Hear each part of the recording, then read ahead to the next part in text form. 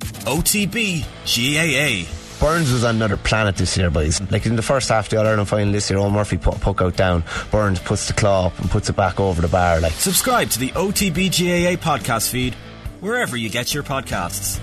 OTB AM with Gillette in association with Movember.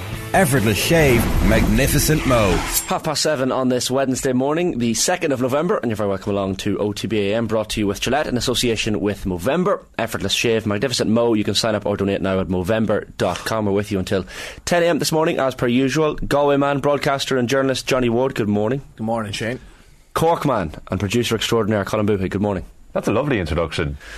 There you go. Well, I think we should mention, the way like it mentions your club in the county programs. Really nice. I think we should. Nice context. Usually with Jerry just gets Colin and Johnny are here. Yes, we've Cork, Monaghan and Galway represented. I didn't do your clubs, but I wasn't aware of your clubs, so apologies, lads. St Brendan's, yeah. St Brendan's. Colin, would you like to give a shout out to your club? College Corinthians, Adamida's, and Everton as well. Dennis Irwin. Lovely. Yeah. Right. Yeah. the other day. And of course, Satellite Taxis FC, established in 2013, who we talked about recently.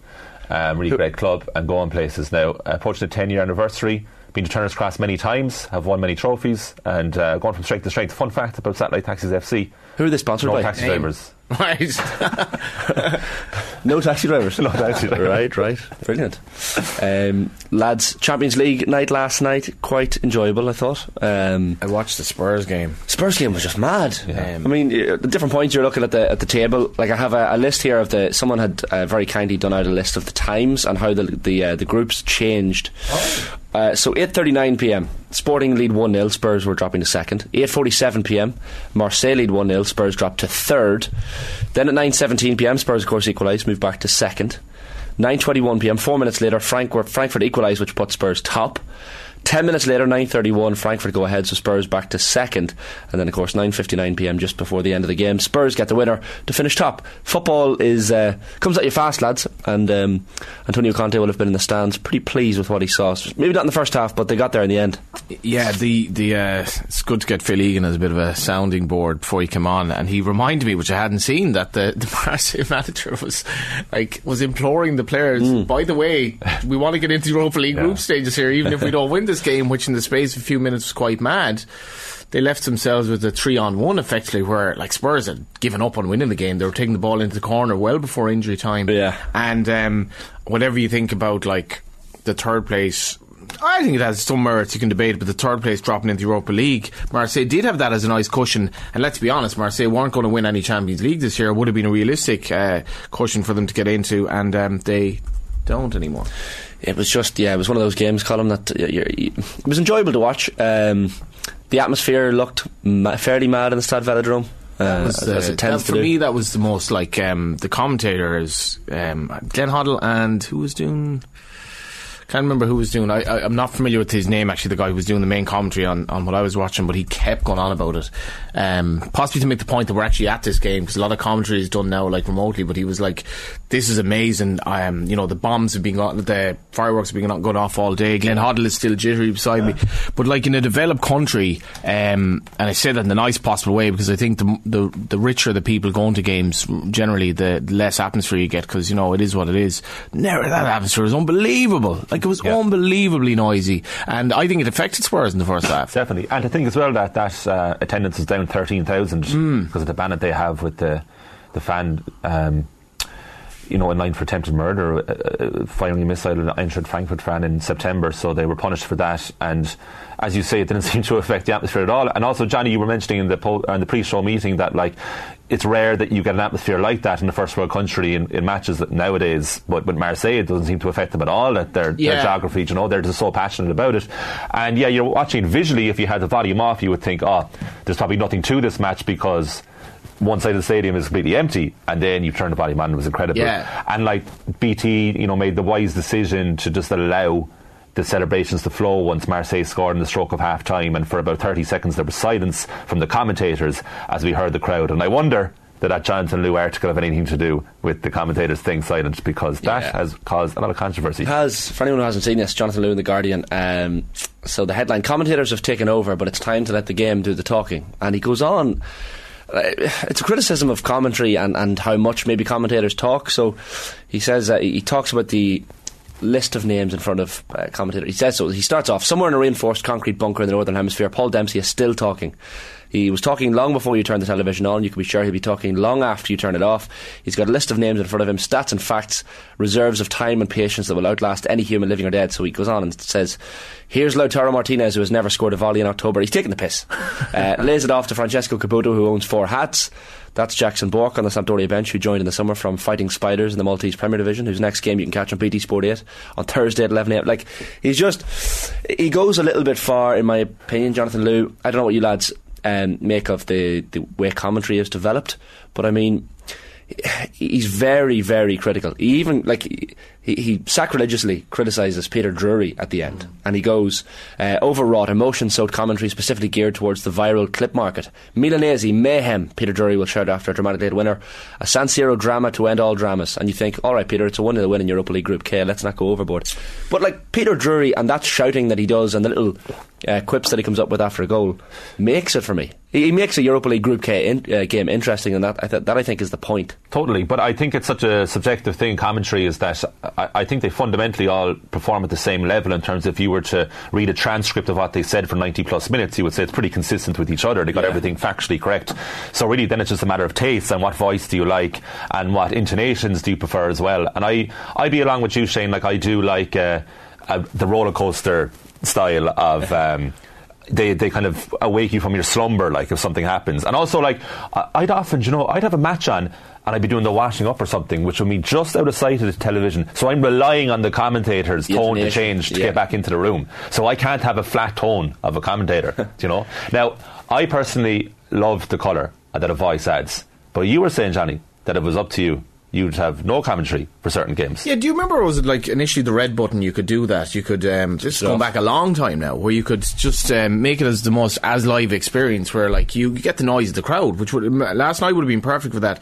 Now on the other hand, I'm like you, Colm, like my attention span is getting worse and worse and worse and worse. So I'm like probably on my phone or on something else. So I do need like to be kind of brought back into it. But commentators, there's so much football on TV now as well that a lot of it does feel almost a little bit contrived in terms of their interest in the game. And I don't want them necessarily to tell me how the game is going. That's for me to judge, like, if that makes sense. But do you not get little tidbits of information from a co-commentator, a former footballer or manager who has more insight, granted, than any of us in this room? He may not have. Well, he may be absolutely useless, but more experience in. And he may be on RTE for like the last 15-20 years and still hasn't been told how to pronounce grammar properly. Well, that's an issue. Yeah, just because you may have like 100 international caps or whatever it is, just can you not tell this person it's not like have went, it's have gone? Do you know what I mean? So get the grammar right. I mean, it's time and time again. That would annoy me now. Yeah. No, look, I get what you're saying, and I think. He's done well there, like, and you have all these like constants, like, and it's cliches like, as well, like cliches, and it's like, well, but can you imagine that the never-ending internal debate that the commentators and co-commentators have for every match is like, when should I speak here? Should I speak here? Should I leave this goal? What's the best thing to do here? So you're making those decisions 100 times a game, right? And for the co-commentator especially, when do I come in here? So they're waiting for the cue of the commentator. I mean, really, we should have Nathan Murphy in here telling us exactly how to do it. But like, I'd be partial to a bit of Nathan commentary because I think he really adds to it. That's on the radio, though. Yeah, I know, but it's the same topic. Like, because on the radio you're describing it. On the TV, I can see pretty much everything here. No, but I think if Nathan was on TV, you're not adding anything to me. You're telling me like stuff that I already know, and I don't really want to hear you. So you're talking for 90 minutes, like. Stephen Doyle made the point with us yesterday, who was a commentator with ourselves and Off the Ball, Premier League commentator. He was making the point that there are people at home, elderly people or people who have no conversation at all during the week, and for them, like, that commentator is literally in their homes. It's company. It's company. And like even Kathy McNamee, our producer Kathy McNamee, one of our producers is pointing out here, this isn't the first time Lou has written about this. Wrote about it like a year ago too, and broke down the amount of time the commentators now talk compared to before. Got himself in a lot of trouble then too, so clearly something he really feels to wade in on again. Like, he's got what he wanted. We're all talking about it. We've clicked into his article, so clearly. No, I believe that he believes this. Like Kathleen's pointed out, this isn't the first time he said it, and I really, really love Jonathan Liew's writing. I think he's a really imaginative journalist. So I believe him that this is what he thinks. And I think it's an interesting topic. I think it's worth bringing up because I think it's polarising, completely polarising what people think about commentators. Yeah. And it always goes down to examples. But generally you're going to hear, I hate so-and-so because they ruined the game for me. Yeah, I would not be on that line at all. That's fair enough. Like I'm sure not everyone's a fan of us. Like, you know, and I've no issue with that. But like, in fairness to Bruce Millington, the race post, he's been banging this drum for a lot longer than that, and he's been writing about the race post for, I'd say, the guts of 10 years. And absolutely, if there are 2 goals in a game and the goal takes like whatever a millisecond each, do I need you to tell me stuff with the other lad or lady for 90 minutes? No. But what do you want? What are you expecting from your? I'm not blaming the commentators. Just I prefer to turn it off much of the time. Okay. I understand how commentators can be polarising. Like I can't stand Martin Tyler as a commentator, for example. Now I think gone. He's gone. He's gone comfortable in himself, where he's like, I'm a legend now. And that befalls a lot of people, especially like watching Liverpool games. Like, and I'm not even a Liverpool fan, but there are times when Liverpool score a goal, a fairly big goal, and you're like, you'd swear they just won a corner, maybe. Yeah. In terms of the intonation of his voice, he just gives it nothing. He doesn't give it what he used to give. Long live Peter Brackley. Like. Excuse my grammar there. Peter Brackley just instantly brought back to the 90s. Yeah. Football Italia. Oh yes. Yeah. I mean, it's incredible. Beautiful. Channel 4. But what I don't understand, and it seems to me that this has only emerged in the last decade or so, maybe even half decade, is the hatred that Martin Tyler receives. I'm firmly on Camp Tyler. Are you? Yeah, and even Emma beforehand today? was saying, you know, like, I might be misrepresenting Emma here, and she'll tell me if I am, but I think she said that she's not a big fan of Tyler's, and I've heard that from loads of people. No, I can't listen to him anymore. So you're another one. Yeah, I can't listen to Tyler. But what's wrong with Tyler? He hasn't lost the enthusiasm. Exactly. At his age of like 30 odd years of Premier League, I'd have lost enthusiasm 100%. Like, and there's so much football on now. There's so much money in the game. The atmosphere is not as good at all at a lot of these games. You're doing so much of it. Of course, you're going to lose interest. Yeah. Have we just decided that he's lost interest? No. If you listen to him from the 90s or the noughties to now, he was different then. He just sounded young. He sounded younger. No, he sounded more enthusiastic. He sounded like he was enjoying being there more. This is his friend, personally, because I think that guy brought the best out of him. Consistent. Controversial. Peter Drury has been consistent forever and always. Clive Tilsley, and I'm biased, I love Clive Tilsley. I've met the man. What about George Hamilton? George is great. Like, George, obviously, of Italia 90 and George of Now are possibly different as well. Yeah. That's why it's so subjective, this thing. But I think George of Now is not at a Tyler. Like, I still enjoy listening to George, whereas Martin, I don't enjoy listening to Martin. Yeah, I actually quite like George Hamilton, but the bugbear in our house was that in Ireland games that were so tense during the 90s, and George would be like writing the result with 5 minutes to go, and my old I'd be like, it's not over yet, they could still score, it's 1-0, and often then there would be like an equaliser. But once I got over my father's bias against him, George Hamilton, the Hamilton scores as well, he's a man of the arts. Class, he's just a really nice guy, and he's getting on, and he doesn't sound like he's lost. No, he has passion for it, definitely. Like, I watched the 21s play the same night as Ireland played Scotland there a few weeks ago, and he was doing that, and like you say, he might as well have been commentating in Italia 90. Like, you know, he treats every game like it's the most important, which is fantastic. That's exactly what you want. But like, going back to Tyler, right? I have to say on Tyler here, sorry, because I don't understand the abuse he gets. You see, for me, I associate his voice from back in the day, hearing him on Sky, and we never had Sky growing up. So I associate him with this pining. So I want to subscribe to the Tyler voice, and I couldn't. He used to go, we'll be back after this, and it's live. Yeah. And now he's like, and it's live. Yeah, because do you know why? He doesn't care anymore. It's not that. He doesn't care. It's not that, right? It's live. So he was told. He doesn't sigh afterwards, like, it's live. Like, do I have to hear? What happened there was he did it organically for a few times, and everyone was like, that's a Tyler thing. For the big games. Then it became contrived, and then he did it, and then he got so much abuse for making it contrived. He was like, well, I'm going to say it because it's a cue for the ad, but I'm not going to be as passionate about it because I'm getting abuse for being passionate. So I think the Tyler corner he's in now, he's in a difficult place. He can't do any right for a lot of people.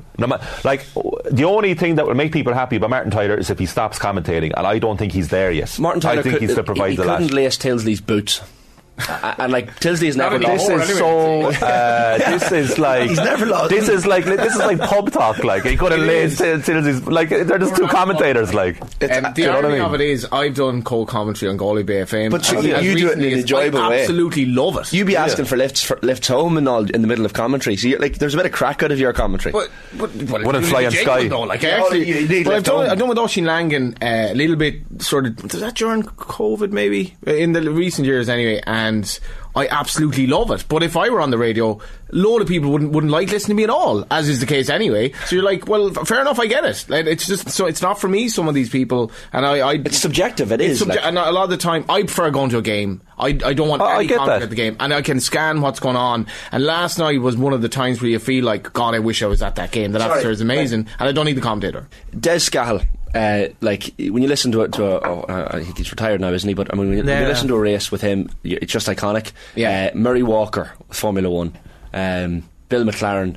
Like there are people who are Barry Davis is my favourite. Yeah. Would you see Des's commentary then, like, would be completely different to the British commentators? And a lot of people would say Des wasn't being descriptive enough about what was going on. And I've had this conversation with Des, like, well, I don't want, I want to describe, like, as I see it, but I don't want to be making an editorial judgment on the race. Yeah. Whereas in Britain, what you get is a 3-horse, terrible race on a Monday, and they're making it sound like the Gold Cup. I'm like, well, you have to have some context here. Like, don't be getting excited about a race that's worth $2.5 with 3 bad horses. But if they don't get excited, then they're accused of Tyler's lack of passion. You need context though as well.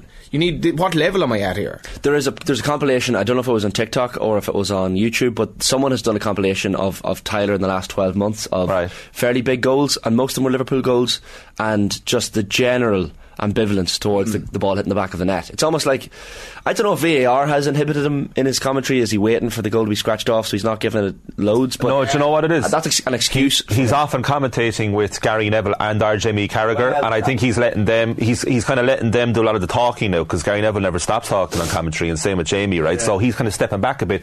But in the live notes here, someone's put in our own team, gone are the days of Aguero. Yeah, right. That's gone. But he can't force it. Maybe he's just not that excited about football anymore. Exactly. But so then you give the job to someone who is. But hold on. But I still don't think he lacks passion for the game. I think he's longing for those Aguero moments, and he's getting through all these games. I know. And he's actually doing exactly what Johnny said, which is, why can't commentators like in the racing, the 3 English commentators, put it into context? And I actually think he's very good at putting games into context. I think he's lost interest. I don't think he has. I think he has. And I think if he lost interest, he'd be gone. I think he'd walk away. But sure, was he not kind of like on the way out a few years ago, but there was a clamour to get him back? Am I wrong? But sorry, I don't want this to come across as ageist. I don't care what age Martin Tyler is. If Martin Tyler is 110 and he still has the same enthusiasm as he always did, I'm all for it. He just doesn't. I mean, he just doesn't. He seems like he's matured into the grandfatherly type commentator for me. Look, I love his because I associate his voice with something that I always wanted to can never get, and now I have him, and I'm happy with him. But Micheál O'Hare always had enthusiasm right until the end for Gaelic games, and Martin Tyler doesn't have that. I feel. I mean, think he does. Me and my brother have been watching games at home, and like I've done that. What you're saying, Colin, I've gone out to the kitchen and waiting for the intonation to draw me back in. Not if Big Martin's at the helm. I'll come back in, and there has been a goal, and I'm like, Jesus Christ! I mean, there was a goal, but I'd be very sad. I'd be very angry about that now. But his voice commentator contract that we actually signed together. Yeah, you're supposed to tell me when to come back into the room. For a number of times. We should do Gaelic commentators tomorrow, because that's another very, very divisive. What's some of the YouTube comments? Some great comments coming in here. Like Danny Mack, different class, repeat 3 times, job done. Jimmy McGee. That's incredible. That's Maradona's goal, isn't it? He was one of the interviews I did in college. I sat with Jimmy McGee for 2 hours one time in the Students' Union bar in UCD, and I mean, the man is. He talked about, even in the Cooley Mountains when he was younger, running around fields, like fake commentating on games involving himself, kicking the ball to himself. Like born to be a commentator, but had enthusiasm right the way up. Whether it was Olympic Games, whether it was Gaelic football, whether it was Maradona in '86, he just always had enthusiasm. So I think that's the number one prerequisite to be a commentator, is be fucking enthusiastic about the thing. I'm still in my 30s and I struggle to get motivated by the 12, 15 or the early game on a Saturday much of the time, and I'm like, another. And but if it's a good commentator on, you'll be like, alright, yeah, I'm into it. Just a lot. Peter Drury, by the way, he's not on our TV screens enough, because he's I don't know if he's on beIN Sports or the American channels, whatever he is. Jim Beglin's another one. Tony Gobba. I Bring it these back. lads are just... What do you want for a 12:30 p.m. commentator? I actually don't want a game at that time. That's the other thing. So it's not the commentator's fault. I'm saying I'm not blaming the commentator. It's hard to motivate yourself. I get it. And then if it's not in your heart, it's contrived. And then how do you find the balance? And I think Big Martin hasn't. People aren't stupid. You can tell when it's contrived. I think, okay, that's a good point, right? So then if you're struggling with the motivational aspect of it, then I think you become informative and go probably stats heavy. And I think then you're providing a service to the viewer. Like the only commentator I dislike is saying, exactly like you were saying earlier, is literally saying exactly what I'm seeing already. I have no interest in that. But I find it's honestly, that's why it's subjective, so it's all about the voice. So what more can a commentator really do other than kind of telling you what's happening and then throwing over to the analyst next to them? That's really the commentator's job, like. Yeah. Conor McNamara too on BBC I enjoy. Dave McIntyre, I think, and someone has commented on the it's spinning moment for the Johnny Sexton drop goal against France. Those moments are brilliant. Dave's brilliant. I don't know. The commentary has maybe become a bit diluted, and so is sport. There's too much sport. Like there's so much sport. You love saying that. I know, but there is. Like it's never going to stop, though. That's not. We're not. It's like the internet. Less was more when you didn't have Sky. Like that was because it wasn't. We're never going back there. It's not going to happen. Like that's not going to happen again. There's a lot of love for Peter Drury in the comments as well. Was it Peter Drury when Ronaldo returned to United for the Newcastle game, his first game back, did the whole spiel for the 2 minutes before the game? And some people are like, oh, it's fake, it's planned, it's pre-scripted. I don't mind that. Brilliant. It's rare as well. If it's good, I don't mind it. Martin Morrissey likes one of them now before a final, and our own Tommy Walsh. Yeah, Tommy Walsh, Irish Eyes here in the comments are saying this is getting like an episode of Slight Tangent, and it is, because this actually, we could talk about this all day long. We could. But Shane, speaking of different class. Here we go. You played football with Jermaine Genius last week. That was the segue. It took 20 minutes. Segue, yeah. I was waiting for you to get there. Jesus Christ. What's Jermaine Genius? Yeah. No biggie. I came back there, was away for the weekend, came back yesterday. Shane was like, oh, how was JJ? And he was like, oh yeah, it's very good. I was like, what's his touch like? Like, what's he like? I'm fascinated by this now. And Shane was like, oh no, he's like very, very good, very neat and tidy, lacks fitness. And then we talked about that for a few minutes. And then Shane just threw it in there, buried the lead, being like, and I scored as well. I did, so Shane, can you talk us through the It was a good game. It was a 7-a-side in the rooftop. Talk us through the goal to a commentary. We want the goal to your commentary. Give us the commentary. I can't. You were interviewing Jermaine Genius. Because I'd be biased. I'd talk about the finish being the best finish you've ever seen, because I finished it. It was played down the left-footed, bottom right corner. I have to say it was a tidy finish. Who passed you the ball? JJ. Jermaine Genius. Assisted? No, he was good. He didn't score. Now it was a 3-3. I think it was a 3-3 draw. It finished. He didn't score, but he was good quality in terms of his pass and his technical touch. You can tell when he's a top level footballer, or was a top level footballer. Now he says he hasn't been playing the last 7-8 years. Hasn't been playing much football in terms of five-a-side. He's avoided. To throw that caveat out there, like, I haven't been, just in case I'm like a little bit crap here. But he's even avoided, like even the charity games, the 11-side matches. He's avoided all of that. Now he's in great shape. He's obviously he's doing gym work and stuff. Yeah, it's the same with Rio Ferdinand, where they were both very slight when they played. He's got bigger muscles now than he ever did it when he was a I gave out about him as a co-commentator only about 2-3 months ago. Yeah, well, the night before he was on co-coms. The night before I was with him, he was co-coms for the Spurs game, the VAR 2.5 minute goal, and he was going on about the goal shouldn't have been disallowed and stuff. He's a good lad. Nice lad. Yeah. Nice lad, Jermaine. What did he make of you? I thought it was a legend. I was asking him in the interview, who's the best midfielder you've ever played with, apart from myself, obviously. He was full of... Now, Luka Modric, I think he named as the best midfielder he's played with, but full of praise for Robbie Keane in terms of a player. Says he's the most intelligent footballer he ever played with. Wow. Just could read each other.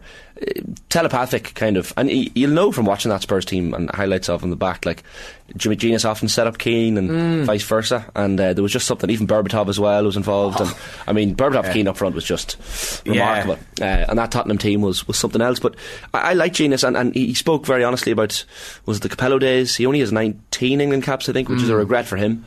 He was in the form of his life around the 07-08, and he feels like he didn't maybe get the chances he deserved with England. He's an interesting player. I always thought Genius was on the cusp of being a very good player, and just never quite got there. He had great moments. I remember in Nottingham Forest he was one of the hot prospects in English football, and then for Newcastle he scored that great goal against Manchester United at St James's Park. But United won that game 6-2. And he scored the goal, right? This is 2003. And it was an absolute thunderbolt from about 30 yards out. How would Tyler described it? It was Tyler. Oh, great and do you know what he said? Jermaine Genius Genus by name, Genus by nature. After he scored that goal.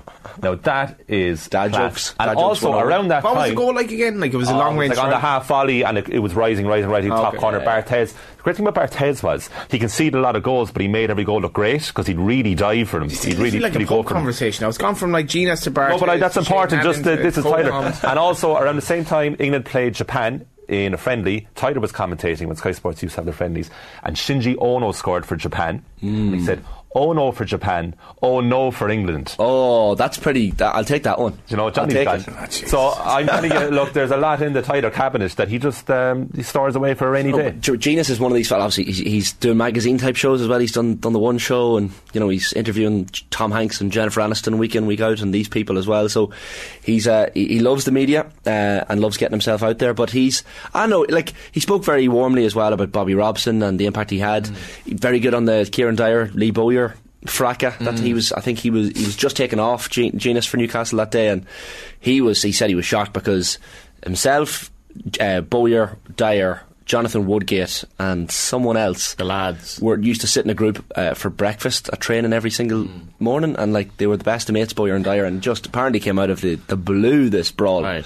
But it's a good insight, and he's a Nottingham Forest fan. All right, Nottingham boy originally. So Roy Keane, he spoke about trying to face off Roy Keane when he was 19 or 20, first coming into the Premier League, and Keane kind of just they hit each other hard in a tackle, and Genus tried to say something to him, and he said Keane just looked at him and smirked as if to say, "Kid, I've been there, done that. I've had this, people trying this with me a lot over the years, so you're not going to intimidate me."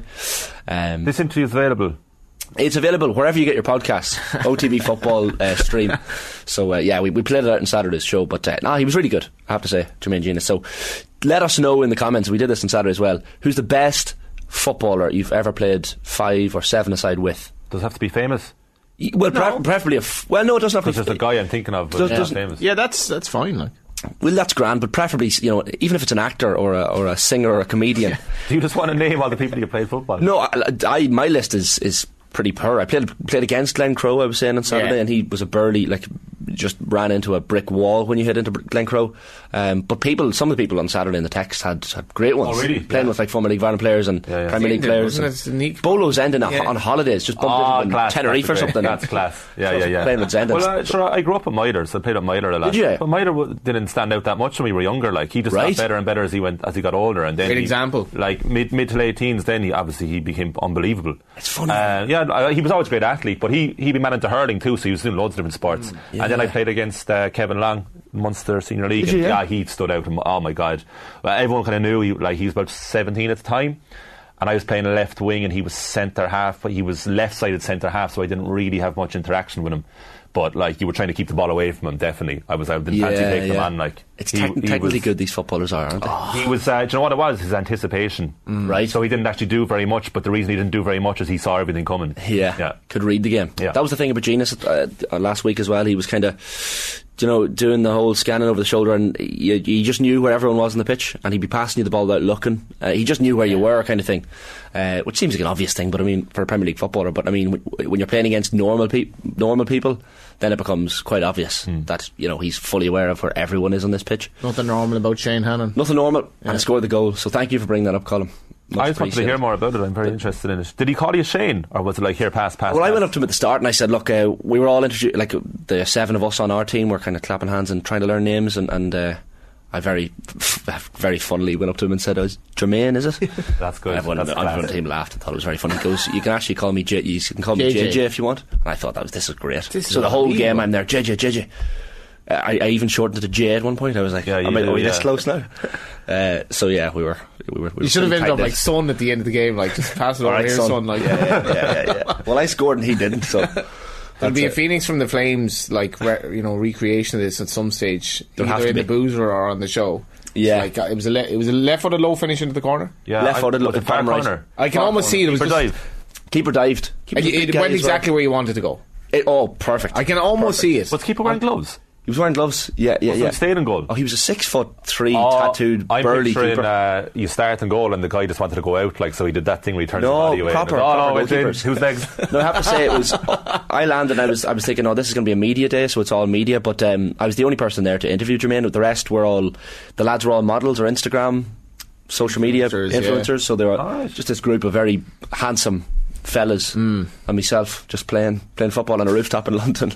So what a day. A lot of great, isn't it? Your life's turned out really well. It's highlight off Mailhouse, proper highlight. We've got some of the comments in on the YouTube stream as well, lads, on the commentary.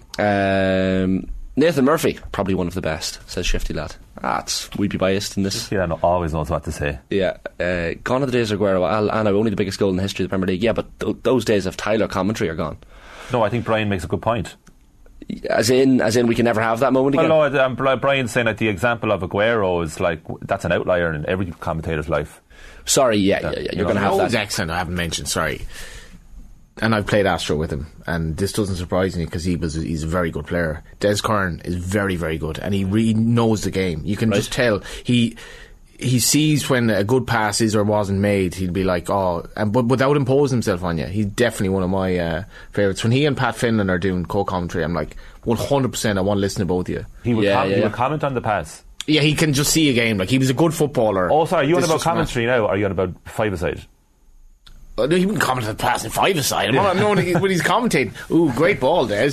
Like, I don't think he did that. Conor Morris is a very good player as well. I've never played with him. I don't think I've played with Conor, but I've heard different stories of him being a tidy footballer. Both very good players. But no, Des, we comment on when he's commentating on a game as opposed to like playing game of Astro, and having a running commentary. Which again, I can relate to some players who do that as well. They like comment on their own passes and so on. Like 100%. Someone says in the comments, Marty Whelan, Eurovision, that's passion. Yeah. There's a great video on YouTube as well of Snoop Dogg and Kevin Hart commentating on show jumping. Is it show jumping? No, what's the one with the horses dancing? The horses dancing? You know the horses dance. You in Amsterdam, are you? How is Amsterdam on that note? No, but dressage. Sorry, Joseph, thank you. Dressage. They're commentating on a bit of dressage with no experience of it whatsoever, and it's brilliant. It's hilarious, as you can imagine. But things like that, of commentary of a sport that you don't follow, but by watching it, like in snooker, for example, John Virgo is. I mean, he's top notch, and then you get ex-players like Stephen Hendry, really, who adds a lot to it now. Yeah, I like that. Joey and Doe. Joey and Doe. He's incredible. Yeah, his passion is untouched. He's a character. Yeah. Anyone else? Mike Breen on YouTube. Anyone else get a buzz from saying something about the match before the commentator says it? I remember when I was a kid, that 99 Champions League final, my dad 1-0 down, saying, "Don't worry, Shane, United always score." 2 seconds later, Tilsley, can Manchester United score? They always score. That's class. I thought my dad was Galway man. God. Galway man, of course. Yeah. So Billy Bowie would take great pride in getting there first. I mean, like, I could do that, Chad. Yeah, you have to get it right. We've gone a long time. Well, I have a lovely read there for you. Go on. No, I have a lovely read. You have the read ready to go. You're moving me on. We just keep talking about this till next morning. OTB, I'm brought to you with Gillette in association with Movember. Effortless shave, magnificent Mo. You can sign up or donate now at Movember.com at almost 3 minutes past 8. Here's what's coming up on the show today. So we'll have the sports pages now in just a moment. We have Martin Lipton coming up very shortly as well to reflect on Spurs beating Marseille last night and qualifying top from Group D into the UEFA Champions League knockout stages. Stephen Kisby-Green, our own SKG, will be in at around 25 past 8 to look ahead to the South African test this weekend. He's of course going to put the argument forward for maybe he's going to downplay South Africa's chances. Will remain to be seen, but the South African 15 is out to play Ireland on Saturday at the Aviva Stadium, so we'll go through that with him. 8:50, Alex Kavanagh, the Shelbourne centre midfielder and star, of course, the weekend she scored a goal for Shells in their win over Wexford Youths to help them win the Women's National League title down at Ferry Carrig. 9:10, Paddy Stapleton will join us in the studio, the Borrisoleigh man and former Tipperary hurler, 2-time All-Ireland winner, of course. He's written a couple of children's books in recent years as well, so and one just recently out, so we'll have a chat with him about that and a few other bits going on in the hurling world at the moment. And 9:30, Rudd, bit of rugby, so loads coming up on the show between now and 10 o'clock. But now it is time for the sports pages. There are so many idiots out there, so many spoofers. There's a lot of horse. I think he's a total spoofer. What do you mean a spoofer? He's a bullshit. No, Eamon, come on, don't be. No, I'm not having that. No. Yes, indeed. 4 minutes past 8 on OTBM on this Wednesday morning, and we'll go through quickly the back pages. I'll start with The Guardian for no reason other than some interesting comments here from Gareth Southgate. Southgate under fire. Manager claims Qatar workers united in wanting World Cup. These comments came in an interview Southgate made with CNN. He's getting a lot of criticism, of course, from human rights groups, including Amnesty International. So his comments essentially: I've been out to Qatar several times and I've met lots of the workers out there, and they're united in certainly one thing. That's that they want the tournament to happen. And they want that because they love football. They want the football to come to Qatar. Seems a bit ridiculous, these comments from Southgate. I mean, I know they're probably one sentence in a slightly longer interview with CNN, but Amnesty International warning that although many migrant workers in Qatar are football fans, the majority were more interested in having their rights fully protected and being paid properly than the World Cup itself. Human Rights Watch as well, questioning them, that said families of migrant workers who had died, been injured or cheated of their wages, said they would like to support the World Cup but cannot because their children are starving and their breadwinners died in Qatar. So I'm pretty sure a lot of the migrant workers in Qatar are from countries where football is nowhere near the main sport. Interest. So I doubt even it sounds like, you know, again, another Simpsons reference, but it sounds like Boking accident here, where like the mafia started running the pretzels here. They said something because they had a laser on their head, like, and I mean, I don't know why Southgate is saying this, like, and I have a lot of respect for Southgate in general, but like, and usually on social issues he's quite finger on the pulse. Maybe he believes this. I don't know. I don't. Yeah, and maybe it's got so close to the World Cup now, he doesn't want the conversation to be around that constantly in press conferences, that he just wants to take the focus off. Let's focus on. Do you want to watch it, Shane? Like, honestly, I'm like, will I even watch this thing? I mean, I want to watch it, but I think I'll feel dirty watching it. I don't think I'll feel good about myself watching it. We're on about the World Cup here, just if anyone just tuned in. It's been a long morning. Yeah, it has been a long morning. It's just like, it's one of those things. I think a lot of my mates don't care, like, they're just not thinking about that aspect of it. I don't even know when it starts, like, in my head. I'm like, you know, we're doing previews of it this week in another channel. I'm like, when does it even start? It's not been on my radar at all. Like, 20 days is the 19th, 20th, around the end of November. So, I mean, I think once it starts, we're all going to kind of get invested, and even if people want to not watch it at the start and boycott it, they'll maybe slowly get into it as it gets interesting. Some people rightly will avoid it, and more power to them. Given the nature of my job, I'll probably watch it, but I certainly won't feel good about it. It's one of those World Cups that you just look. The last World Cup was in Russia as well. Yeah, I've seen the state of what's happening in Russia since and before even. You can get into what aboutery, but this is the end as well for one of McSay faces Galway in first game of Mayo Rain. Taylor backs father and spat with Harrington as Serrano rematch moves closer.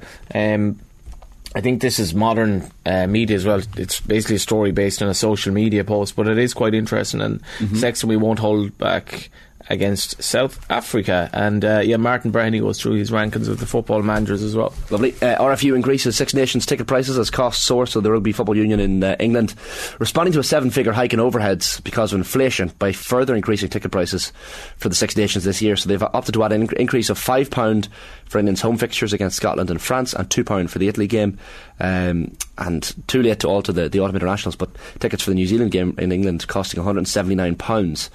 But they're hoping to bring in more money, and all of this coming in an energy crisis when people can't afford most things, never mind tickets to a football event. The back of the Times across the water as well. Smash and grab after woeful first half, Spurs ride luck to come from behind and win their group. Photo of Pierre-Emile Højbjerg after his 95th minute winner, and he played brilliantly last night for Spurs. Fans may hear VAR decisions. Snippets of conversations between referees and VARs could be made available to fans as football considers ways to improve transparency and explain officiating decisions. A Formula 1 style approach of broadcasting segments of audio after the event could be introduced, and that's certainly one of the best things about Formula 1 coverage on Sky, is you can hear the box coverage between the driver and the team, and then you can hear some of the decision making between, that's kind of stopped between the team principals and the FIA as well, but certainly an interesting facet to the coverage. Wolves close on Lopetegui. Wolverhampton Wanderers hopeful of finally appointing Julian Lopetegui as their new head coach after the former Spain manager changed his mind about taking the position. The Irish Sun, of course, the front page, Matt Hancock going into the Irish celebrity jungle. The less said about that the better. I'm just glad I'm not over in the UK dealing with the politics over there at the minute. Pierre, we go. Højbjerg smash and grab for top spot. Tottenham battled into the Champions League last 16 with a last gasp win at Marseille. Band boss Antonio Conte watching from the stands for that one. Big wides cost dear. Jim O'Sullivan reckons Cork exited the All-Ireland the right way, so he's done a couple of interviews in the papers this morning. Laurie is the driver. Laurie Ryan will miss the Munster Ladies Club Football final on Sunday as she captains Athlone Town in their first FAI Cup decider. We'll speak to Alex Kavanagh of Shells who play Athlone in that game at the weekend. The Irish Times sports section and the broadsheets are always fun to try and get open, aren't they? There's plenty of rugby coverage. Gordon Darcy's got his piece in the papers this morning. Now might be the right time to take a punt on Casey. He's all behind the Craig Casey train, is Gordon Darcy, in his front and centre column on the Irish Times today. South Africans spring a surprise as Colby named at fullback for the first time. Interesting enough selection. We'll get into it. Stephen Kisby-Green a little bit later. Colby, of course, named at fullback his previous 20 tests where he was on the right wing. World champions add some subtle variations to tried and trusted winning formula. What else do we have there? Yeah, but Jeremy O'Sullivan as well. British police sending officers to Qatar to act as buffer for fans. Fears of England fans inadvertently provoking police during the World Cup, causing UK officials to send extra officers to Qatar to deconflict situations. We're used to them, it's alright. We'll send our guys over. I was looking at the Rangers headline, sorry. It's like Rangers set a new record in misery. It was like whoever the sub was having a bit of Rangers fans, yeah, they won't be happy with this, but yeah, I think it's officially the worst team because they lost every game and their goal difference of -20 means that in the group stages it was the worst official team in Champions League group stage history. Impressive Spurs show true grit to storm into last 16. And final two here, Irish Daily Mirror. Klopp vows to fight on. Reds leave it late for morale boosting group win as boss Jurgen says he's up for battle to beat struggles and spur of the moment as Londoners win group. Finally for me, the Irish Daily Star. Napoli ever after, tab of the morning. Pool delighted to down Italian aces. Interesting, Jurgen Klopp's agent Mark Kosicke last night moving to dismiss any suggestion Jurgen Klopp could quit Anfield after claims in Germany he has become fatigued by the challenge. Spurs take the long way to the top. I like that. Larry's open to date event switch. Shane Larry welcoming the Irish Open's date change from July to September, even though it won't have a bearing on the 2023 Ryder Cup. Okay, now during the ad break we'll hear Emma Byrne and our own Kathleen McNamee on the latest episode of the Koi Gig podcast, as the topic of Megan Campbell's incredible throw-ins were discussed on the back of Manchester City's narrow win over Liverpool at the weekend. The Koi Gig pod on OTB Sports in association with Cadbury FC, official snack partner to the Republic of Ireland's women's national team. Back after the break as Martin Lipton reflects on Tottenham winning their Champions League group in the most dramatic fashion last night against Marseille. OTB AM. Yeah, welcome back to OTB AM on this Wednesday morning, 14 minutes past 8. Time to reflect on Spurs' win over Marseille last night, clinching that top spot in Champions League Group D. Delighted to say Martin Lipton, the chief sports reporter with The Sun, is on the line with us this morning. Morning, Martin, how are things? Okay, thanks, yeah, very good. You're happy enough? I mean, the first half was fairly poor from a Spurs perspective, but the reality is it's a results-based business and you got the job done. Yeah, I mean, they won, they didn't play well. Have we seen that once or twice this season? Yes, we have. It's been a story of the campaign thus far, really. They're still to play, I would say, 80% of what they're capable, let alone 100%, and yet they are grinding out results. And yesterday was a case in point. Awful first half. It was only when they conceded a goal that they decided to try and score. And then second half, once they got back on terms, a little bit shaky at times. You know, Kolasinac has a great chance, but Tottenham had the better opportunities. I guess when you consider, like at half-time, you felt Spurs were going to have to do a lot, and the table at half-time read Sporting first, Marseille second, Spurs in third, and Frankfurt in fourth. Hard to believe then that those bottom two teams ended up being the two that progressed to the last 16. But I mean, was it the switch to 3-5-2 that kind of changed things up for Spurs and got them into the game a little bit more? Because when Heung-min Son went off, you're thinking this is made a tough task even tougher, because you've Richarlison out, you've Kulusevski out, so the fact that they managed to do it in those circumstances is quite even more impressive, Martin. Well, I think the key was they actually played 20 yards higher up the pitch. Right, yeah. They were just sitting off and letting Marseille play in front of them, which is always a dangerous game, particularly when you've got Tottenham's defence. And lo and behold, they switched off for a goal from a corner, which they were still moaning about the corner, and justifiably so, but that's what happens in football. You've got to take decisions and react to them. Second half, they were pressing the ball properly, they were playing higher up the pitch. The extra body in midfield allowed that, but they were setting traps for Marseille, which they weren't in the first half, and they were winning the ball back in positions where they could hurt them. It was interesting you brought off Sessegnon at half-time, because Sessegnon had been involved obviously in the corner, and I don't know, he could have been one of I guess 5 or 6 candidates, Martin, at half-time. They were that insipid.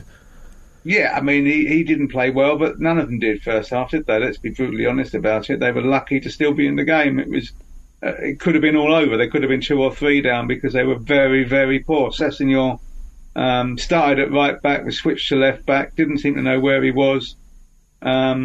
Sometimes you just need to do a bit of shock therapy, don't you, in a team to change things up, and that's what happened. And it definitely improved the way they play. For all the stick that Emerson gets, it's mainly about his delivery. It's not about his defending in terms of 1 against 1. I think he always falls asleep at the back post, as we saw on Saturday at Bournemouth and again last night for Kolasinac. But he actually gives the squad a bit more, the team a bit more definition, because he does know the position. The issue there of Spurs going behind again, Martin, and we spoke about this yesterday with Gareth Roberts talking about Liverpool as well, and it's an issue they've been facing all season. But and you saw it with Tottenham at the weekend against Bournemouth as well. I mean, look, they're third in the table in the Premier League. They've topped their Champions League group, so all is well in that regard. But this trend of going behind in games and taking that concession to wake themselves up isn't a sign of champions, and it's something they're going to have to address. Yeah, it isn't, but I think it's 5 on the spin now. They've conceded the first goal in all competitions. That's too many. The last time they didn't was Everton at home. So you're right. It is becoming something of an issue. They've managed to keep on digging themselves out of it a lot of the time. You know, the last 3 matches, draw against Sporting when they should have won the match. They were much better second half. Bournemouth, when the last 20 minutes they turned it round, and again last night. You can't keep on walking on a high wire. You're going to fall off, aren't you? I mean, it's as simple as that. It's impossible to consistently pull off escape acts. So I think there is a recognition. The other thing is, it's pretty clear that Conte's basically told them to play with a handbrake on this half of the season. He wants to get through to the World Cup without too much damage. Well, if they can pick up 4 points, 2 points even from the next 2 league games, then that would have been achieved. They'll be in the top 4 or 5, within touching distance of where they want to be. They are in Europe, still in the Champions League. That'll be job done as far as Conte is concerned.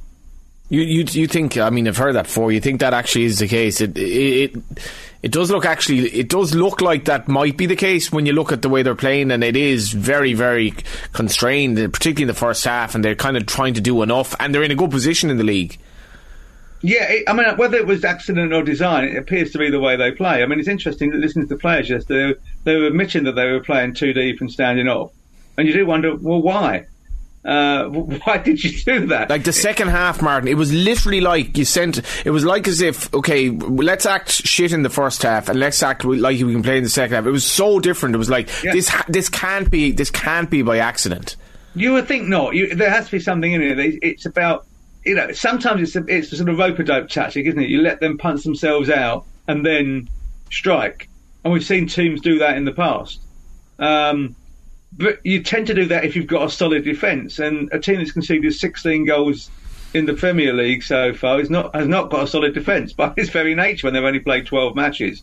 So it's hard to see the justification for the faith in that regard in them defensively. But Conte knows a lot more than I do, and a lot better than I do. I think he genuinely is trying to get through this first half of the season. I think there will be significant reinforcement in January as well. They need 2 or 3 better players in various positions, and I think that will be critical to determine where they finish. Last season's January signings were critical. In Kulusevski, who's much missed at the moment, and Bentancur, they were the big reason for them coming in the top 4. Also, Son is still not playing as well as he can, and obviously he got injured yesterday. I think we'll find that he wasn't concussed, even though he was concussed, because if he was concussed, he couldn't play on Sunday, so therefore he wasn't concussed, even though he was concussed, if that makes some sort of sense, because that's what happens in football. There's a lot more to come, there's no doubt about that, but there needs to be as well. Some of the positive performers then last night, Martin. I mean, you look at Clement Longley, one of the unlikely scorers, I guess, last night when you looked at it from the outset. But and maybe it's because he's a Frenchman and wanted to perform against Marseille in the Velodrome. But he played really, really well, and even not just in terms of the goal, but the interceptions he had at the back as well. Someone like Pierre-Emile Højbjerg was brilliant. And you look at Denmark's World Cup, and you're thinking, if he can play like that, I mean, they could do anything in the World Cup. So some very good standout performers, especially in the second half. Yeah, I mean, Højbjerg's been Tottenham's best player this season, without a doubt for me. He's been the most consistent, the most impressive. he's added goals to his game, which he didn't really have. He had 1 or 2 a season before, and he's got more than that already. That was a belting finish last night. It was actually harder than the one he hit the bar with, I think. But he keeps on making those runs and keeps on trying. I think that's really important. Longley is finding his feet. He's been there 3 months now. One of the reasons they brought him in was his experience, and also because he was available. He wasn't first choice, second choice, or third choice for that role of left-sided centre-half, but he was available. They've got him in on loan. I would be surprised still if they turn it into a permanent deal, but you never know. If he keeps on performing, then that may change. But yeah, the pair of them played well. I think, Lloris made the saves he had to make last night.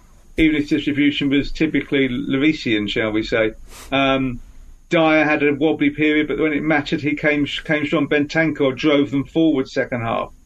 Kane was basically a one-man attack and was occupying defenders, and when it really mattered, his run led to the winning goal. You got to have sympathy for Conte and other managers as well, Martin, haven't you? Because they're throwing this almost inhumane schedule where, and if Spurs collapse in the second half of the season, we'll all be calling for his head. Where, he's I'm sure Jurgen Klopp seemed to be compelled to play a very good team last night purely because they needed a win, which is completely counterintuitive for players that probably need a break. And I wouldn't want to be a manager, put it that way. It is difficult. They're all having to balance things they've never had to balance before. And it does make things tricky. And I think you can look across Europe, a lot of teams are not performing to the highest level. Also, we've got the situation, I think, for the next 2 weekends, a lot of players will be wary about getting injured. They won't want to, so they won't be completely committed because they want to play in the World Cup. And I think all of these factors are completely unusual and alien. It's hard enough in a regular season with the amount of games, but compressing the Champions League into an 8-week period, which has been done this season, as opposed to the 12 weeks it's normally played over. Then we've had in this country, the extra chaos that's been caused by the aftermath of the Queen's death. So no one quite knows when matches were being played, and all these sort of things have added to the chaos. And you've got this World Cup and a 6-week break, and how do you look after players, A, the ones who aren't going to the World Cup, and B, the ones who are going to the World Cup? Because unlike the rest of Europe, which waits until January and sometimes quite deep into January before restarting, in England we're kicking off again all these League Cup matches on the Tuesday after the World Cup final and a Premier League fixture list on Boxing Day. You could argue that it's utterly bizarre and bonkers, but that's the nature of the beast. It is, yeah. And you hear about Conte's training sessions. It must be really difficult for him. How do you go into pre-season and get this right and talk to your experts and S&C guys? And how do you plan for this? Is there even a precedent for the madness that this entails? No, it's completely unprecedented. No one will know how to deal with it properly until they've been through it, and then they'll hope to never have to deal with it again. Although I start to suspect that 2030 may prove that you can have 2 Winter World Cups inside a decade. We will see. But you're right, and it's for every manager. It's particularly those with the vast number of players who are going to go to Qatar for the World Cup. They have even trickier tasks than the ones further down the league who've maybe got 2 or 3, a handful of players going. But everyone's got to sort out how they work it out. Do they do a full second pre-season? Do they give them 2 weeks off and then a gentle week and then a week of hard training? It's not clear. No one really knows what the answer is.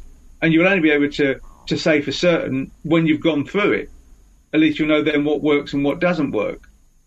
Because it is a step into the unknown for everybody. You mentioned Hugo Lloris there a minute ago, Martin, and I think last night he got a tasty reception from the Marseille fans. It was his first time back since he was there with Lyon 10 years ago. He's been under fire for some criticism recently. The first goal they conceded against Newcastle, for example, a couple of mistakes against Arsenal for Gabriel Jesus. So he certainly had his fair share of criticism. Played quite well last night, but has he answered questions over the criticism he's got since the start of the season? I know Fraser Forster's waiting in the wings, but there are still probably some questions among Spurs fans as to Hugo Lloris and his form. Yeah, look, I think that Lloris is still a pretty good shot stopper. Always has been. Likewise, distribution has never been his strong point. You wouldn't want him working in a parcel office, would you? Because you'd never get anything delivered. But he does make a lot of big saves. And the great thing about all good goalkeepers, particularly those of experience, is they don't worry about making mistakes. They think mistakes are an occupational hazard, and they don't dwell on them, whereas younger goalkeepers tend to. Now, I think you could say that Lloris has made a few, but stats-wise, that his stats in terms of expected goals against and goals you can see, they stack up pretty highly still. He is capable of making big saves, and he's a big character within the dressing room. The other players like him a lot. And whilst the fans may not be completely convinced and may wonder if it's time after it's a decade now, that maybe it's time to think about replacing him, that isn't the biggest concern at Tottenham by a long way. You know, there's others who I'd get in and change first before I think about Lloris. I think he may have one more season at Tottenham. I thought he might have gone a year or two ago, actually, but now he's here again. I think he might do one more year. If they could get someone in who's sort of 27, 28, right experience to do the next 10 years, then maybe you think about it. But you don't change for the sake of changing. And I mean, Forster's gone there knowing he's second choice. He doesn't think he's first choice. He's not going to try and, his first match will now, I think, be next week against Forest in the League Cup, and we're into the middle of November by then. You mentioned that there are other areas of the pitch that maybe they could start looking at improving first. Like, are there any standout players that they've been either linked with or that have maybe impressed you during the Champions League group stages or otherwise that you think, right, there's a shoe-in for Tottenham? Yeah, look, I mean, I think the real interest is whether he does pursue Maddison. Because I think the one thing you look at Tottenham and anyone can say they lack is a real creative midfielder, someone who can thread the needle, and someone who can take free kicks as well. Because whilst there's gone a lot of goals from set pieces, direct free kicks haven't been a threat for quite a long time. Actually, Kane must be unbelievable in training because he takes them always, and they never come close to the net in the match. But there you go. I think they also they could do with and they got 3 right wing backs on the books, and he obviously has doubts about all of them for different reasons. And I still think they could do with a powerful centre half. They've looked at Bastoni and others, and none of them have actually happened yet. Let's just see where it goes.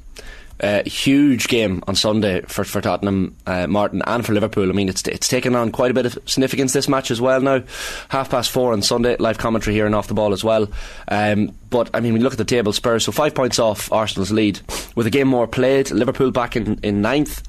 I mean, both teams need a win. I don't know who needs to win more, potentially Liverpool, but I mean, it's going to be a cracker. Look, if Spurs win, it would be a huge game because it's the first big match they've won this season. Liverpool, if Liverpool lose, they're 13 points behind Tottenham. More importantly, they're so far behind Arsenal they might as well give up.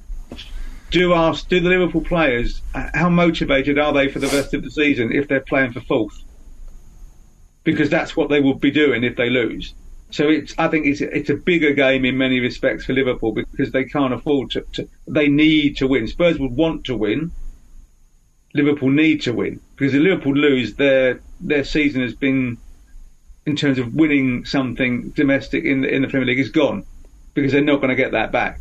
So it's huge. But Tottenham haven't played well against the big teams. They played them all away, which I think is a factor. If you look so far, only 2 games amongst the big 6 have not been won by the home team, and they both involved Chelsea at home to Spurs and United. All the other games have been won by the home side, and Spurs have gone away to Chelsea, Arsenal and United, but in all 3 games they were awful. So they need to put in a performance as well. Yeah, we'll watch that game with interest on Sunday. Martin, great stuff as always. Thanks a million this morning. Take care, bye bye. Lovely stuff. Martin Lipton there, Chief Sports Reporter with The Sun at 8:30 on this Wednesday morning. OTB AM, brought to you with Gillette in association with Movember. Effortless shave, magnificent Mo. You can sign up or donate now at Movember.com. Turning our attention to rugby, Ireland's huge match with South Africa this Saturday. Who better to do that with than OTB's own resident Springbok, Stephen Kispy-Green. Stephen, very good morning. Morning Jay, morning Johnny. No jersey clash. I was just going to say I was expecting the jersey this morning. Nah, not today. Got to be shithousery from you. Got to be nice and pristine for the weekend when I'm in the stands. Fair. Speaking of the jerseys, what did you make of the jersey clash is ridiculous. I know we were talking earlier this morning. I know the away team gets to wear their choice, is it? Yeah, the Irish two-away jerseys are basically similar. Surely we're allowed to wear the green, Stephen. Well, no, so the way rugby works is the home team wears the alternate kit. Like, it goes into the history of the fact that oftentimes a travelling team probably wouldn't have had their away kit with them because of various reasons. So the team that has access to all of their kits at their home would be able to swap. But yeah, it makes absolutely zero sense for the only country that Ireland play that have a kit clash to be South Africa, and they make the jersey almost identical in colour to the South Africans. It's one of those things where we're talking about it now, but anyone who sees the papers or listens or hears the reports on the jersey clash is going to be like, he's going to know about it in advance, but there's going to be a whole army of people just tuning into the match on the weekend going, what's going on here? Like, both in the stadium and on TV, it's going to be balls. I think the argument that the kit designers probably have is that South Africa never have a kit clash with the All Blacks, and they wear all black. But the problem is the All Blacks is jet black. The Springboks is that dark green with the white shorts. The Irish away kit or alternate kit is a almost off black type green with like a green stripe. And it looks so similar in hue to the dark green of the Springboks. Granted, by the looks of things, they're going to be wearing dark shorts, so you can differentiate the two by the colour of the Springboks shorts. But it's honestly the most ridiculous thing I've ever seen in my life. We saw it 5 years ago when South Africa came to Dublin. The exact same thing happened. There was outcry from more people in the stands, but they couldn't see who was who. Add to that, it was dark and miserable, as it's supposed to be on Saturday. It's a perfect combination of what is wrong with the commercialisation of rugby jerseys and jerseys in general. They designed a hideous kit to be sold because it's different to their home kit, and they didn't take into account any of the actual factors that go into an actual alternate kit. Mick said it last night on air. Ireland would be better off wearing their home kit. And if you actually look at the two jerseys side by side, 100%, the Irish home jersey is lighter and different entirely to the Springboks home jersey. You can legitimately wear both teams' home jerseys, and although they're both green, so the referee might have to come up with a different, like we would say green or gold, for example, roll away. Aside from that, the referee having a bit of a struggle remembering which side he's declared as green, it makes no sense for them not to wear the home jerseys. It's bizarre. Isn't it bizarre? It's not like this 2-ball game or whatever. You see the women's team wearing the orange in Scotland, and how iconic that jersey's gotten, and that's lovely to see that we have our memories of like the orange in Macedonia, not so much, but I just thought this was like, how could this happen? Like, well, the scary thing is the Springboks are so big that them running at you is scary enough, but if you don't see them coming because of the jerseys, well, that just adds to it. I mean, that might be a sly tactic on the Irish part. So maybe the Springboks will get confused. They don't know. They don't know which is their teammate, so they'll just pass randomly, and then hopefully they'll get intercepted. Maybe that's how they're doing it. But it's. So what about socks and shorts and all that? How is that going to clash? As far as I know, I haven't seen we've only seen from the knees up of the away kit, or the alternate kit. Sorry, as I say. So it's black shorts, a off green black top, and I think probably a black sock. That would make sense with the rest of it. It could be this traditional home green sock, which again would make zero sense. But of course, who cares about what actually looks good as long as you sell jerseys? This is it. Yeah, and obviously the Springboks will be wearing their green and gold with the white shorts, and then the green and gold socks. Unless they pull a late change and actually wear white, which I think is their current away kit. Unless it's that god-awful red orangey thing that they wore 4 years ago. I actually can't remember the last time I've seen the Springboks playing an alternate jersey. The only time it was that god-awful orangey thing in Mbombela Stadium. Stephen, the Springboks named their 23 yesterday. This back three, talk to us about this South African back three, because it's terrifying on paper. Like, where do you want to start it? It's Cheston Colby starting at fullback for the first time. It's quite interesting as well. So a few different strands to this team that stood out. Yeah, I would argue this is probably the most terrifyingly deadly looking back three that an international team can put out. I'm not saying that they're the best, because that's too arrogant, but like just in terms of the fear factor that they've got on their speed, their agility, their counter-attacking ability, their ability under the high ball, it is dynamic, and just to say the words dynamic of a Springbok back three is kind of like oxymoronic, but Cheslin Kolbe is one of the hottest steppers in the world. This has been widely known since 2018 or 2019 when he broke Owen Farrell's ankles. But now you've got Kolbe 2.0 and Kurtley Arendse on the wing. Literally, his career path has followed identically to Kolbe. He's just 3 years behind. So maybe in the next 2 years he'll be going over to France. But so you got those two brilliant hot steppers, and the pace that they've got and the ability they've got to get around the outside, and then you've got Makazole Mapimpi, who's one of the most prolific finishers at the moment. He's got speed to burn, and there's basically it's a matter of how much time with ball in hand they get. Now, there is a bit of a weakness in a way in the fact that Kolbe and Arendse are both on the short side. So against a box kick, for example, or a deeper kick that's a contestable in the air, you might favour the taller man, theoretically Gary Ringrose, or Mac Hansen is not too much taller than the two of them, but he's probably jumped a little bit higher than maybe Arendse. I don't know about Kolbe, but he can probably get above Arendse. So if the Irish look to exploit the kicking game that way, there could be a bit of a weakness there. But what I do like is the fact that Kolbe has never started a test match at 15, but he's been playing 15 in France and playing a bit of 10. He's basically been moved all over the backline except for the centres. And what he brings to the South African, granted it's an untested system, but what he brings to the South African system is a second receiver role that we haven't had for a while, and that's one that he's very similar to Damien Willemse in the way that he can attack the line, he can exploit that space, and he can hit the shoulder, but he's also got that bit of a sort of sleight of hand, an out the back sort of pass.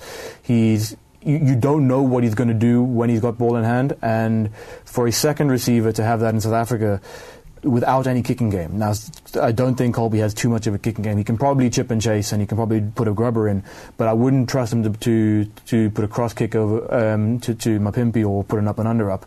So having the only other fly-off option being Kolbe for this weekend, unless he really wanted to put Willie le Roux in there, not being a dynamic attacking kicker of the ball is interesting, and sort of shows that whilst South Africa are saying that they're going to be playing their traditional Bok rugby, it probably won't be as everyone over here says, boring as you might actually imagine.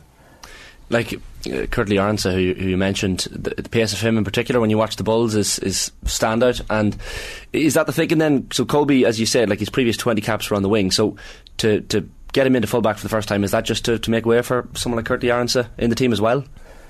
Potentially, it could more. I think it's more the fact of trying to make way for Kolbe at the moment. Right. Yeah. You can't. Unless Arendse gets banned again for a very stupid tackle that he made, then with his rightful ban, you can't really shoehorn him out of the squad in the form that he's in at the moment. And Willie le Roux adds a bit more versatility. And I know I've just ranted and raved about Kolbe's versatility, but it's a different type of versatility to what le Roux has. Le Roux has a little bit more experience. He's a little bit more level-headed in a way. Yeah. So putting him on the bench basically allows the South Africans to go full on counter-attack and full-on structured play in the first half, with le Roux being able to exploit a bit of tired bodies in the second half wherever he comes on.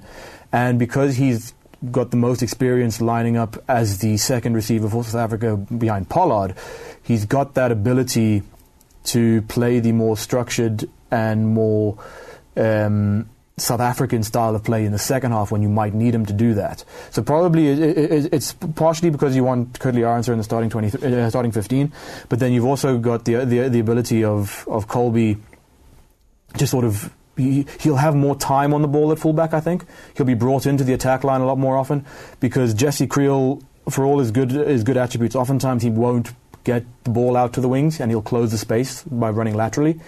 And you don't want to do that when you've got Colby outside you. You'd rather let Colby be the second receiver, and then he offloads to Creel in space.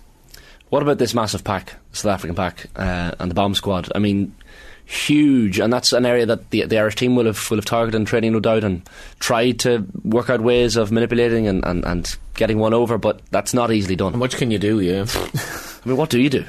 I mean, the easiest way to do it, and Rory O'Connor was talking about it last night, is try and move them around. But the problem is, South Africa are so dominant at the breakdown. If they don't get over the ball, they slow you down.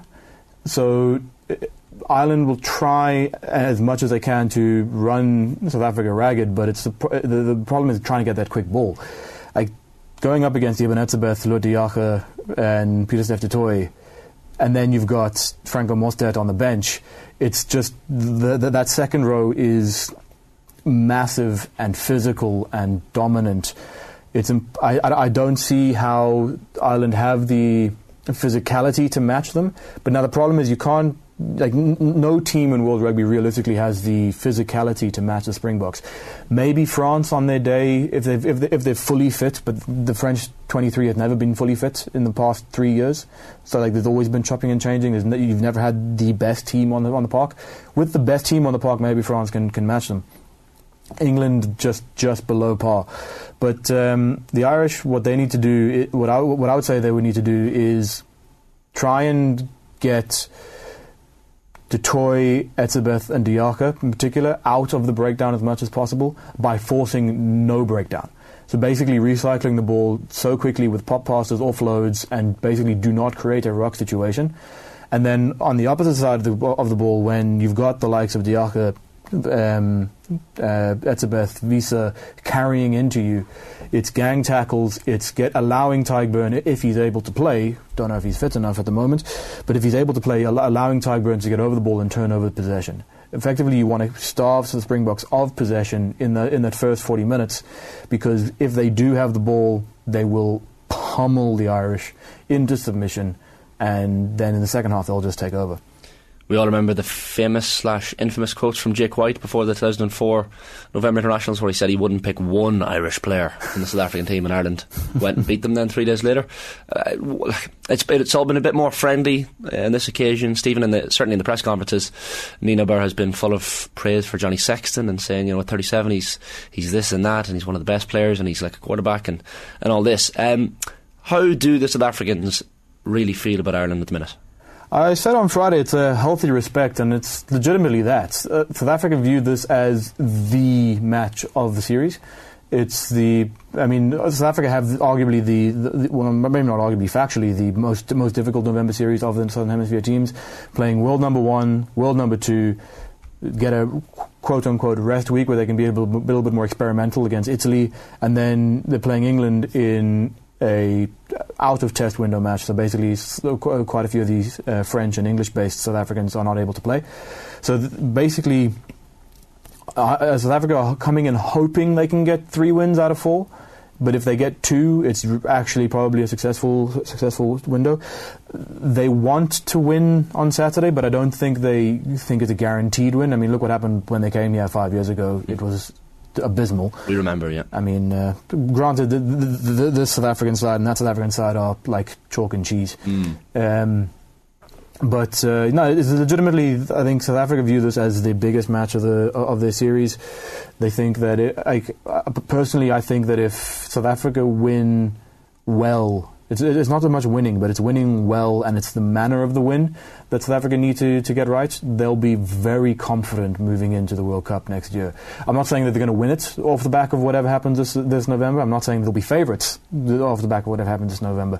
But in the camp, if they can do to Ireland what Ireland did to South Africa 5 years ago, they'll be floating on cloud 9, and it all really depends on what happens then in France a week later to see how to see whether or not they view this this tour as a success. Yeah, be interesting to see who shows the cards as well ahead of the World Cup next year in terms of shadowboxing or not, or going all out. Stephen, finally, predictions.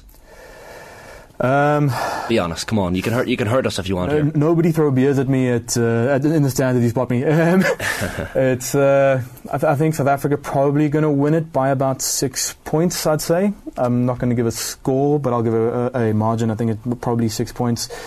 I don't think Willemse will have the right the accuracy off the tee, but I think they might be able to get the win on tries. Fair play, Stephen. Thanks, man. As always, we have one of the comments in from Danger Dave. Hate rugby, but love listening to this South African. That's a nice compliment. Stephen Gisby Green, thank you as always. So that is a bit of a build up, Johnny, for Saturday. I'm just trying to see what the actual line is. It's probably not far off that, and I'm obviously a floating voter. I was minded to see this Ireland are world number one, so how warranted is that? And what will the atmosphere be like, actually? Because I've spoken about this before. I think it'll be excellent on Saturday.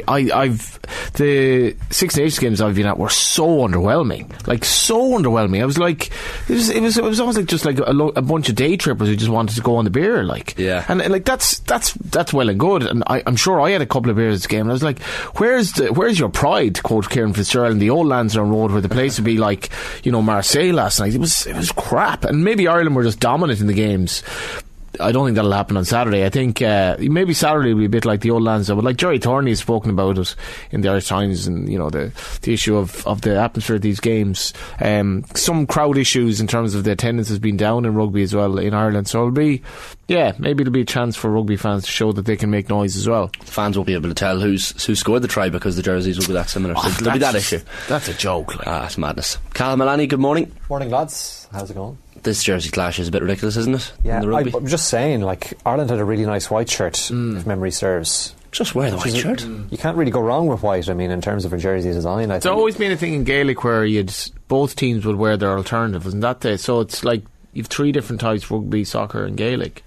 I know there's commercial things here where we have to wear this jersey because we have to sell this jersey for Christmas and blah blah blah. So a away jersey or an alternate jersey shouldn't be altogether similar to the home jersey for obvious reasons. You will probably play South Africa and Australia at some stage. Why would you? Exasperation, Johnny. Exasperation with these decisions that are made by top brass. But anyway, it's just one of those things. As long as we win the game, who cares what jersey we're in? Yeah, maybe it'll help. The jersey will become famous then. Watching any of the Champions League last night, Carl? Yeah, keeping an eye on it. Good result for Liverpool. Obviously, a couple of late goals, and that was a big result for Spurs, wasn't it? To grind it out there with Conte in the stands and stuff like that. This season I tipped Spurs at the start of the season to really make an impact, and I guess on the face of it, they have. They're third in the league and they're through to the last 16 in the Champions League, but the manner of their performances wouldn't suggest that they're really in that top tier of clubs where they can challenge Manchester City right now. I would have a lot of faith in Conte to really bring them on if he does stay. The question is whether he will stay and whether he will get the backing in the transfer market to really get the investment that he needs. And they've got another big game on Sunday against Liverpool. So when you look at the teams that are now through to the last 16 in the Champions League, so you've got Napoli, Liverpool, Porto, Club Brugge, Bayern Munich, Inter Milan, Spurs, Eintracht Frankfurt, Chelsea, Real Madrid, Man City, Borussia Dortmund, PSG and Benfica, and then to join them tonight either AC Milan or RB Salzburg, and either RB Leipzig or Shakhtar Donetsk. Liverpool, it's hard to know what to make of last night, ending a 21 game unbeaten run for Napoli. Darwin Núñez is chaos. He scored the tap-in goal last night, and his goals per minutes ratio is actually really good. But it's hard to know what to make of him. He's like I think the lads on CBS Sports last night, Carragher compared him to Fernando Torres and said, look, Torres, when he was playing on that Liverpool team, we knew he could score goals, we knew he was good, but he'd give the ball away every now and again and a little bit unpredictable. There is that little bit about Torres or someone like that about Darwin Núñez. It's hard to work him out, isn't it? I'm not sure he's as polished as not as polished, Torres. definitely not. No, not yet anyway. But you can definitely see the raw potential there. But what Liverpool really need now is players at the top end of their game that are able to contribute. Mane's gone. Núñez just a little bit raw.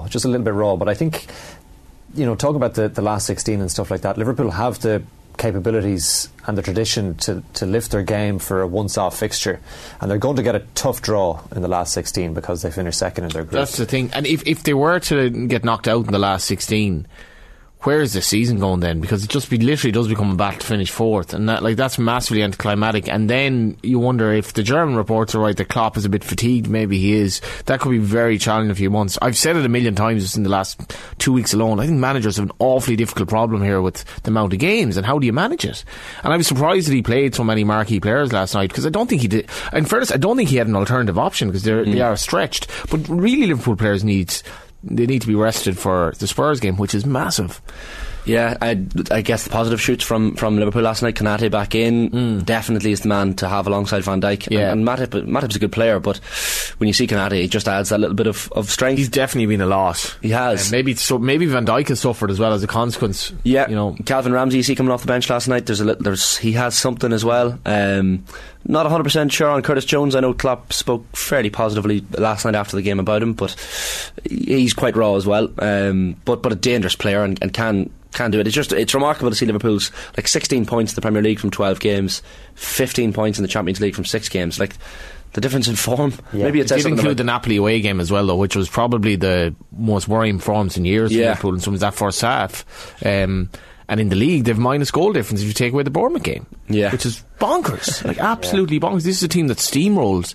They still have a lot of issues, I think. Yeah, I just wonder, this season is going to be so strange with the World Cup. That's nearly a chance to reset for the likes of Liverpool, and we just don't know what sort of an impact the World Cup's going to have on teams post-Christmas. So it's very much up in the air. And then you talk about top four. I mean, you wouldn't say that Chelsea or Spurs or United are shown the sort of form that will suggest that they're guaranteed to be in the top four. So there is still a lot of hope for Liverpool, but I think, as you say, they are fatigued probably, and the World Cup will offer them a chance to reset, including their manager, who has become very prickly in his media dealings. I watched his press conference earlier in the week, and he strikes me as a person that's under a lot of pressure, that's feeling the heat right now. Yeah. It was his 400th game, I think, last night as well, so it was a bit of a milestone moment for him, but he just, there's something touchy about him that hasn't, maybe it's always been there, we're just noticing it because they're losing games, but well, I guess naturally he's a winner, so he doesn't like losing. You have to remember, right, when we years ago, you played your game on a Saturday, right, and you prepared for your Saturday. Now he has to go in day after day after day. You have a game on the Tuesday after playing late, we'll say, on the Saturday, and it's just it mentally must be so draining, and then you're under scrutiny. Press conference straight into a pre-match press conference, exactly. And it's I don't know. I'm sure he's on a lot of money and he lives a great life, but this is pressure. It's really tough. Yeah, not easy. To mind the players who you have to perform despite the fact that it's inhumane what they're being asked to do. It's for this stupid World Cup in December. Do you know what I mean? Yeah, and as soon as Napoli's only over now, automatically the attention turns straight away to the Spurs game at the weekend as well. There's no rest for the wicked. What else is happening, Cal, this morning? Well, Mo Salah equalled Steven Gerrard's tally of 41 European goals for Liverpool last night in that game in their 2-0 win over Napoli. Spurs advanced from Group D following a 2-1 win away to Marseille. Rangers, by the way, completed their Group A campaign with 6 defeats out of 6, losing 3-1 at home to Ajax, and they have the worst Champions League group record of minus 20 goal difference after their campaign. Tonight, Celtic conclude their campaign. Hasn't gone well for them either. They'll finish bottom of Group F regardless of their result away to the champions Real Madrid. Erling Haaland missing from Manchester City tonight. They take on Sevilla, and in Group E, Chelsea's campaign concludes at home to Dinamo Zagreb. City and Chelsea both already through. Some news on the Gaelic Games front in terms of provisional fixtures for the Allianz Leagues. All-Ireland champions Limerick will begin their Allianz Hurling League campaign away to Cork in early February. In football, the All-Ireland champions Kerry set to begin their Division 1 campaign away to Donegal at the end of January. Mayo, managed by Kevin McStay, set to play Galway in their first outing on the 28th of January. That's a Saturday evening fixture provisionally at McKell Park, and a provisional list of fixtures has been circulated to counties ahead of the new season. Could be the subject of change, but that is unlikely. I think the other two Division 1 football fixtures are Monaghan against Armagh and Roscommon at home to Tyrone. In Camogie, Sean Power appointed as the new manager of Waterford. They reached the semi-final stage last year before losing to Cork in the last 4. Power previously guided the county to All-Ireland success at minor and under 21 level. The Ireland A team to play in All Blacks 15 on Friday will be announced today. Munster second row Tom Ahern misses out there due to a shoulder injury. Mark Allen in action at the snooker Champion of Champions event in Bolton today. He plays Joe Perry, and there's racing at Dundalk where the first goes to post at 2 o'clock. We were having a debate earlier, Carl, about commentators in football and Jonathan Lew's piece in The Guardian. I read that. That's when I first heard Carl, I think. Well, Carl is a commentator, so we have to get his take on it. I mean, it's a two-footed tackle from Jonathan Lew on commentators generally. He's basically saying, shut up. Yeah. I don't want to hear you. And I went in two-footed on Martin Tyler a little bit earlier. I thought he's lost his pizzazz that he used to have. What's your take on Jonathan Lew's comments, Carl? Yeah, it's interesting. I mean, it's very hard to know. I mean, I think a commentator does add, like, for example, my earliest memory of a Republic of Ireland goal is Matt Holland against Cameroon in the World Cup, and I can rhyme off George Hamilton's commentary from that goal. 20 years later. What was it there? And that's come out to Holland. 1-1, Matty Holland has put Ireland right back in the match. That's fabulous. They came out reborn. Steve Finnan added more. They played the game in the Cameroon half, and Matt Holland does what he does so well from that kind of range. No chance the goalkeeper, and it's one apiece. Okay, there's something. Okay. Jesus. The fact that you remember. So again, you were born somewhat as a commentator, whether you knew it or not that day. Well, I don't know. Journalist. I mean, how can you remember that? I think that could be a little bit off, but I think that's it. But impressive. It's probably not off at all. No, that's what I remember. So when you're talking about commentators, I think they do add to the key moments in football over the years. I mean, George Hamilton is synonymous with so many big Irish football moments. Holds his breath. And in fairness, I think with George, you see, the problem as well is, and sorry, I'm interrupting Carl, but the problem as well is, say the likes of Tommy Walsh, right? Yeah. Tommy Walsh is so good that my fear is that he'll know he's so good that he'll feel under pressure to remain that good, and that'll change him because he'll try that extra bit harder to be that good and overthink it. And commentators, as we were saying earlier, this will be all over YouTube, or it'll be all over social media if you get this right, and that changes you. George Hamilton didn't have that concern in Italia 90. He knew a nation was holding its breath. I just reading Lou's piece there, very airy-fairy, some of it, but he's like, there's a bit in The Tempest where Prospero is making a long rambling speech to Miranda when he suddenly blurts out, "Dost thou attend me?" It's addressed to Miranda, but really it's addressed to the audience. Hey, are you listening? This is the commentator's real job these days, to remind us when we need to run back from the kitchen. But we've said that earlier, Tyler doesn't really do that anymore. Yeah. Do you enjoy it? My experience, I started doing radio commentary first, where obviously you're very descriptive, and then I was doing a bit on Watch LOI, and you watch it back and you're like, no, I'm way too descriptive there. Like, I don't need to. Do you listen to yourself back? Well, I had to. I watched some of it back because a guy actually tweeted me and he said, "Are you getting paid by the minute, or by the word rather, because you're saying so much?" So I watched it back and I was like, "Watch LOI, that's a nominal amount." Yeah. But obviously I was talking way too much. You're ex-radio. But I was talking way too much. Yeah, you're ex-radio. It's like you do watch it back and you're like, well, I could let it breathe there. I could let it breathe there. So it's a very different kind of skill, and I still a lot to learn about it. But I do take his point that commentators you can rein yourself in sometimes and just let the action play out on the screen. But without a commentator at all, I'm not so sure. Well, Carl, if it's any consolation, I think you're brilliant, and you speak the perfect amount. You're just saying that now. Just saying it because you're beside me. Carl Maloney, thanks as always this morning. Good stuff. OTB AM brought to you with Gillette in association with Movember. Effortless shave, magnificent mow. You can sign up or donate now at Movember.com. It's just approaching 9 a.m. on this Wednesday morning. After the break, we'll be live in studio with Alex Kavanagh, straight from her latest Women's National League title win with Shelbourne last weekend. Scored a goal as well. First, Dan McDonnell was on the show last night talking about Virgil van Dijk's form and attitude this season. Back after this. To be fair, the Leeds game is an interesting one in that they still created a lot of chances, and Darwin Núñez, for one, should have taken some of them. There was the one where he should have lifted it over the keeper a bit earlier. He went more for power, and Meslier made lots of saves. None of them were world class. No. They were doing your job, as a certain pundit might say. Yeah. And the other thing which jumped out was a point of attitude. Maybe with different players there are different things going on. With Van Dijk, it's hard to figure out the malaise, but certainly if you think of the Van Dijk that we saw against Manchester City, sliding full length to stop crosses, coming in so sharp and on top of everything, and then you think of the Van Dijk, for instance, for the Gomez mistake. Now ultimately it's Gomez's mistake and it's unfortunate Alisson slips, but you just feel like the Van Dijk that we saw against Manchester City was more on his toes, more alive to danger, was just so flat-footed to that moment even happening. And again, it's dreadful from Gomez. I had a glance back at it. He never once looked up at Alisson to see where Alisson was. He was operating entirely on assumption, and so the fault does rest with him, and it's unfortunate Alisson slips. But that Van Dijk moment of just complete flatness. If he hadn't been so good against City, then you would say, oh, there's something off there, like physically, or maybe he's not. His head isn't right in some way. Well, sorry, I do think it's that his head's not right. Well, yeah, it must be. His head's not right. But I don't know. Like, is the City just that, like, the great players can elevate themselves through a performance, but it could be something physically that, like, over time it just catches. That it's like, what will we see from him at the World Cup? He missed the last major tournament because of his injury. With his country. They didn't make the one prior to that. I think that's correct. So, like, he's not necessarily had a great run of major tournaments. Maybe, like, this is something that's huge around the horizon. Do you lose 1% or a couple of percent?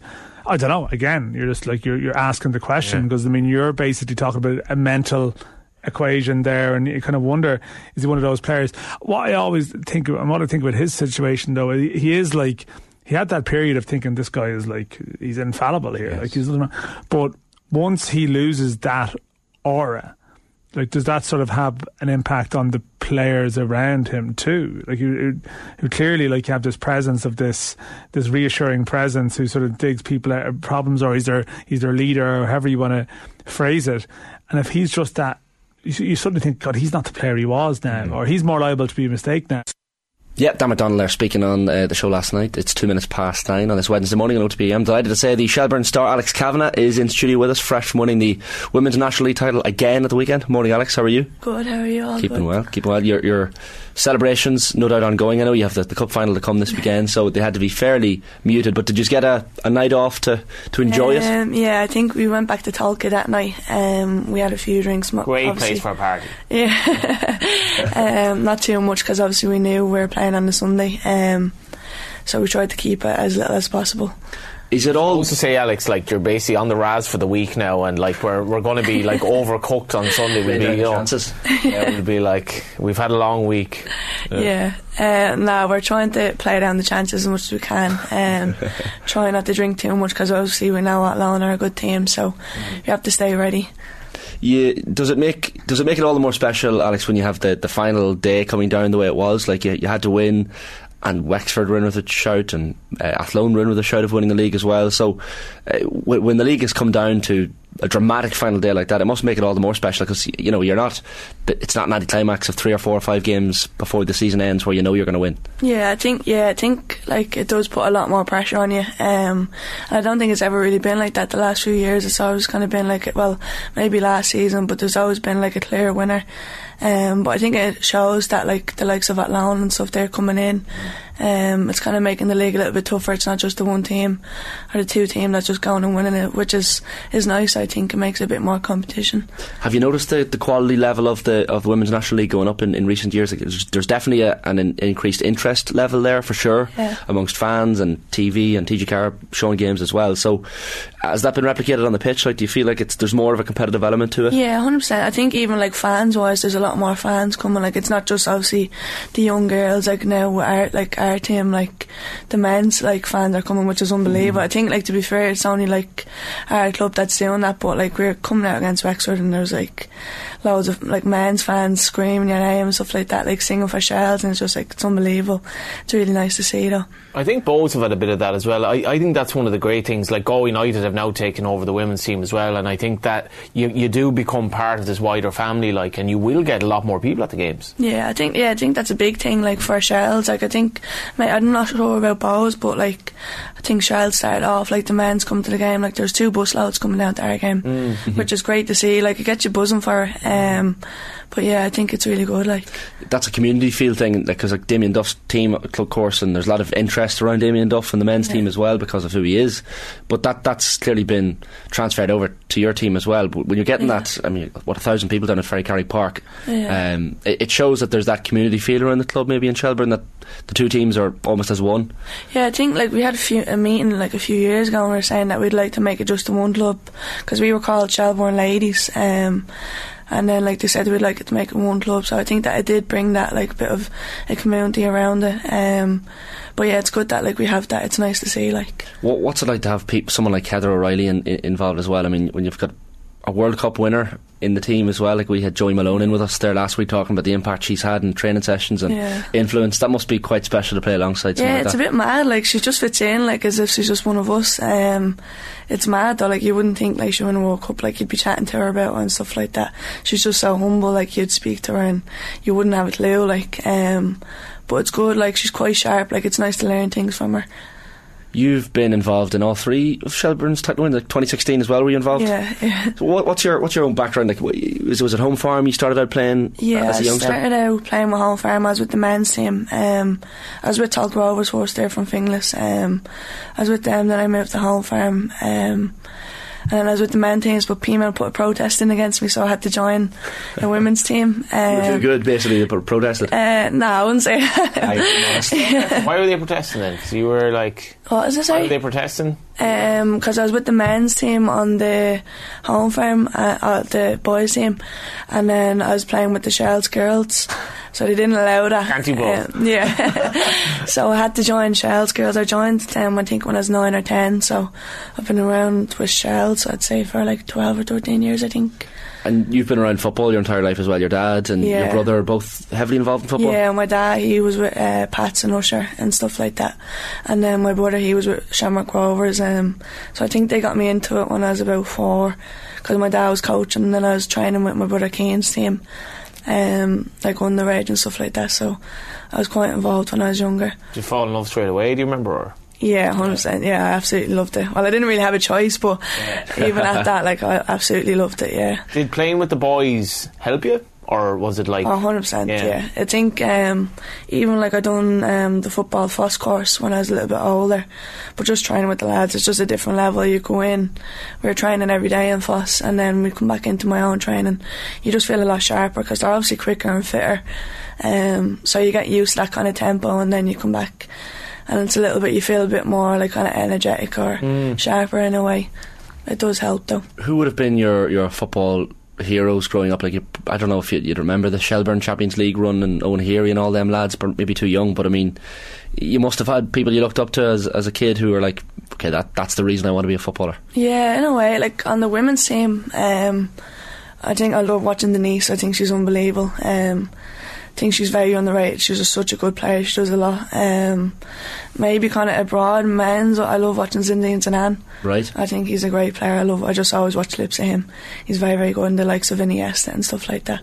Good judge here. Well, you're born to be a centre midfielder, obviously, then, if you're looking at Zidane and Denise. Maybe.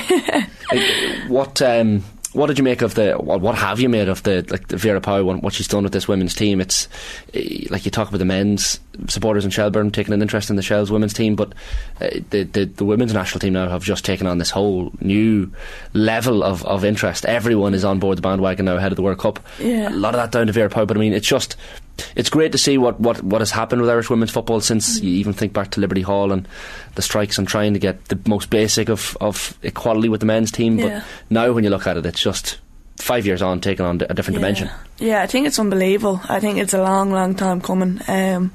Obviously, a lot of the girls have put in a lot of work, but I think it's a long time coming that they deserve it. They do obviously put a lot of work into it. I think it has helped a lot of the girls going abroad to England and stuff like that. Obviously, raise the standard, but I think, it's unbelievable what they've done and what they've achieved, and hopefully they go on and do a lot of great things, you know. I guess that brings us to the next question. How do you stop the drain of talent, or how do you at least, like you mentioned Joey Malone and Noel King's comments after the game the weekend. How do we... I mean, I think there's a lot of, like, you know, the ladies going over to play, like, Australian football. I think there's definitely comparison. I think there's a League of Ireland men's comparison going down the years as well. There's no easy answer, is there? How do we get this right? I think it is. I think a lot of it is down to the club. There's a lot of things you can do, but I think, in a way, like, it's gotten a lot better already. I think it's just clubs coming in, there's more interest in it. I think, like, with TG Carter, like, it's I think that's helped a lot. I don't think they've realised how I think that's brought a lot of support. You'd never really get, like, 1,000 fans down at the Ferry Carrick, and then obviously, like thousands watching on the telly. I think that has helped a lot. I think little things like that does help, because obviously you want to be playing well on telly, so that does bring up the standard at the same time. But I think it does start off at little things, like little basics, maybe the telly, stuff like that. Obviously maybe fundings, like Shells have brought in fundings for us, which is a really good thing. I think that might help players want to go on, you're getting paid, stuff like that. And hopefully it just progresses over the years. It's going to take a bit of time, obviously, because we started from scratch, but I think it is improving. Hopefully we'll get there. Does the funding help? In a way, yeah, it does. It's nice, like it's better, like it's better than not getting it. It does help in a way, obviously. Obviously it's not massive, but it does help in a way. Like it's kind of something. I think a lot of the girls, like we train 3 nights a week, and then obviously on the Saturday, like a lot of the girls work, all of us work, so I think it is like you do put a lot of time and effort into it. So I think it does like help when you get that little bit of added or extra. For Connacht as well, Alex, like there are people, like there are lads who are playing in the first division this season in the League of Ireland, going for promotion, who are essentially on 50 quid a week. Yeah. So this is not like it's not. There's no easy answer to this, like across the spectrum, because you can't just magically invent money either. You know, so it's not straightforward. I may be wrong here, but I don't know what the answer is. Well, Noel King, even I think he's in the papers today talking about the fact that he's even tried to sign players before, maybe professional or semi-professional players for yourselves, and not allowed to because it's amateur ranks. Does there need to be now a push, do you think, towards making it professional? Obviously done right, as Johnny says, you don't want to be throwing token money to players just to say it's professional, they're paid, but it probably needs to be done in the right way. Yeah, I think even like with that, like obviously there's a lot of complaints about robbing players and stuff like that. I think that's football at the end of the day. Like there's clubs that have robbed players on us, we're going to rob players on them, obviously professionally if you can, but I do think if you could make it professional, obviously you do need a lot of things added to it, standard wise and stuff like that, but I think it would be a really good move if we could do that. Presumably you guys wouldn't be out of pocket, like there's not an occasion where you're having to pay up to go to matches or diesel, or like, I assume you get helped out to a degree. With Shells, we would now. Obviously, like years ago, you'd get nothing realistically. Like obviously when I was younger, like my dad be dropping me to the games and stuff like that. Like I'd be travelling to Galway or Wexford or stuff. You don't get that funding, and a lot of clubs still don't, which is harsh. We're quite lucky with Shells. They have brought us in and they have given us fundings, but I think a lot of the girls in the league, they do put a lot of time and effort into it, and it does cost. Like you're going to be travelling to games, like sometimes you mightn't get a bus or whatever. Like sometimes we couldn't get a bus and you'd have to like have your own funding and stuff like that, but I think with a lot of clubs maybe they don't have that, which is quite unfair. But I think with Shells we're quite lucky we have gotten that, so quite happy with that. Like that TG Cara thing you mentioned, that aspect is so important as well, and I think it's similar with Vera Pauw's team. Like Sky have done a lot in terms of sponsorship, and even now just seeing like players on billboards and on side of buses, like it's something you just never would have seen with the women's team over the years, but now clearly that even the marketing and PR push behind it is dramatically increased. Yeah, I think that like I said, like it's a really big thing that they've promoted us. Like we went down, we done a photo shoot in Sligo, I think it was, and just little things like that on the telly. Like no one will know if it's not shown, kind of in a way, because obviously women's football it's not as big. But you're never going to know if it's not on. Like I'm going to work, I work in a gym, and like they'd be like, oh, you're playing this weekend. You'd never really know. When I was chatting to one of the girls, Jess, like she works in a bank, and she's saying like people be coming in, oh, you're playing this weekend. You wouldn't get that years ago, but it's kind of nice to see, like, because you work so hard for it. It's nice as a little reward, maybe in a way. In terms of coaching, like,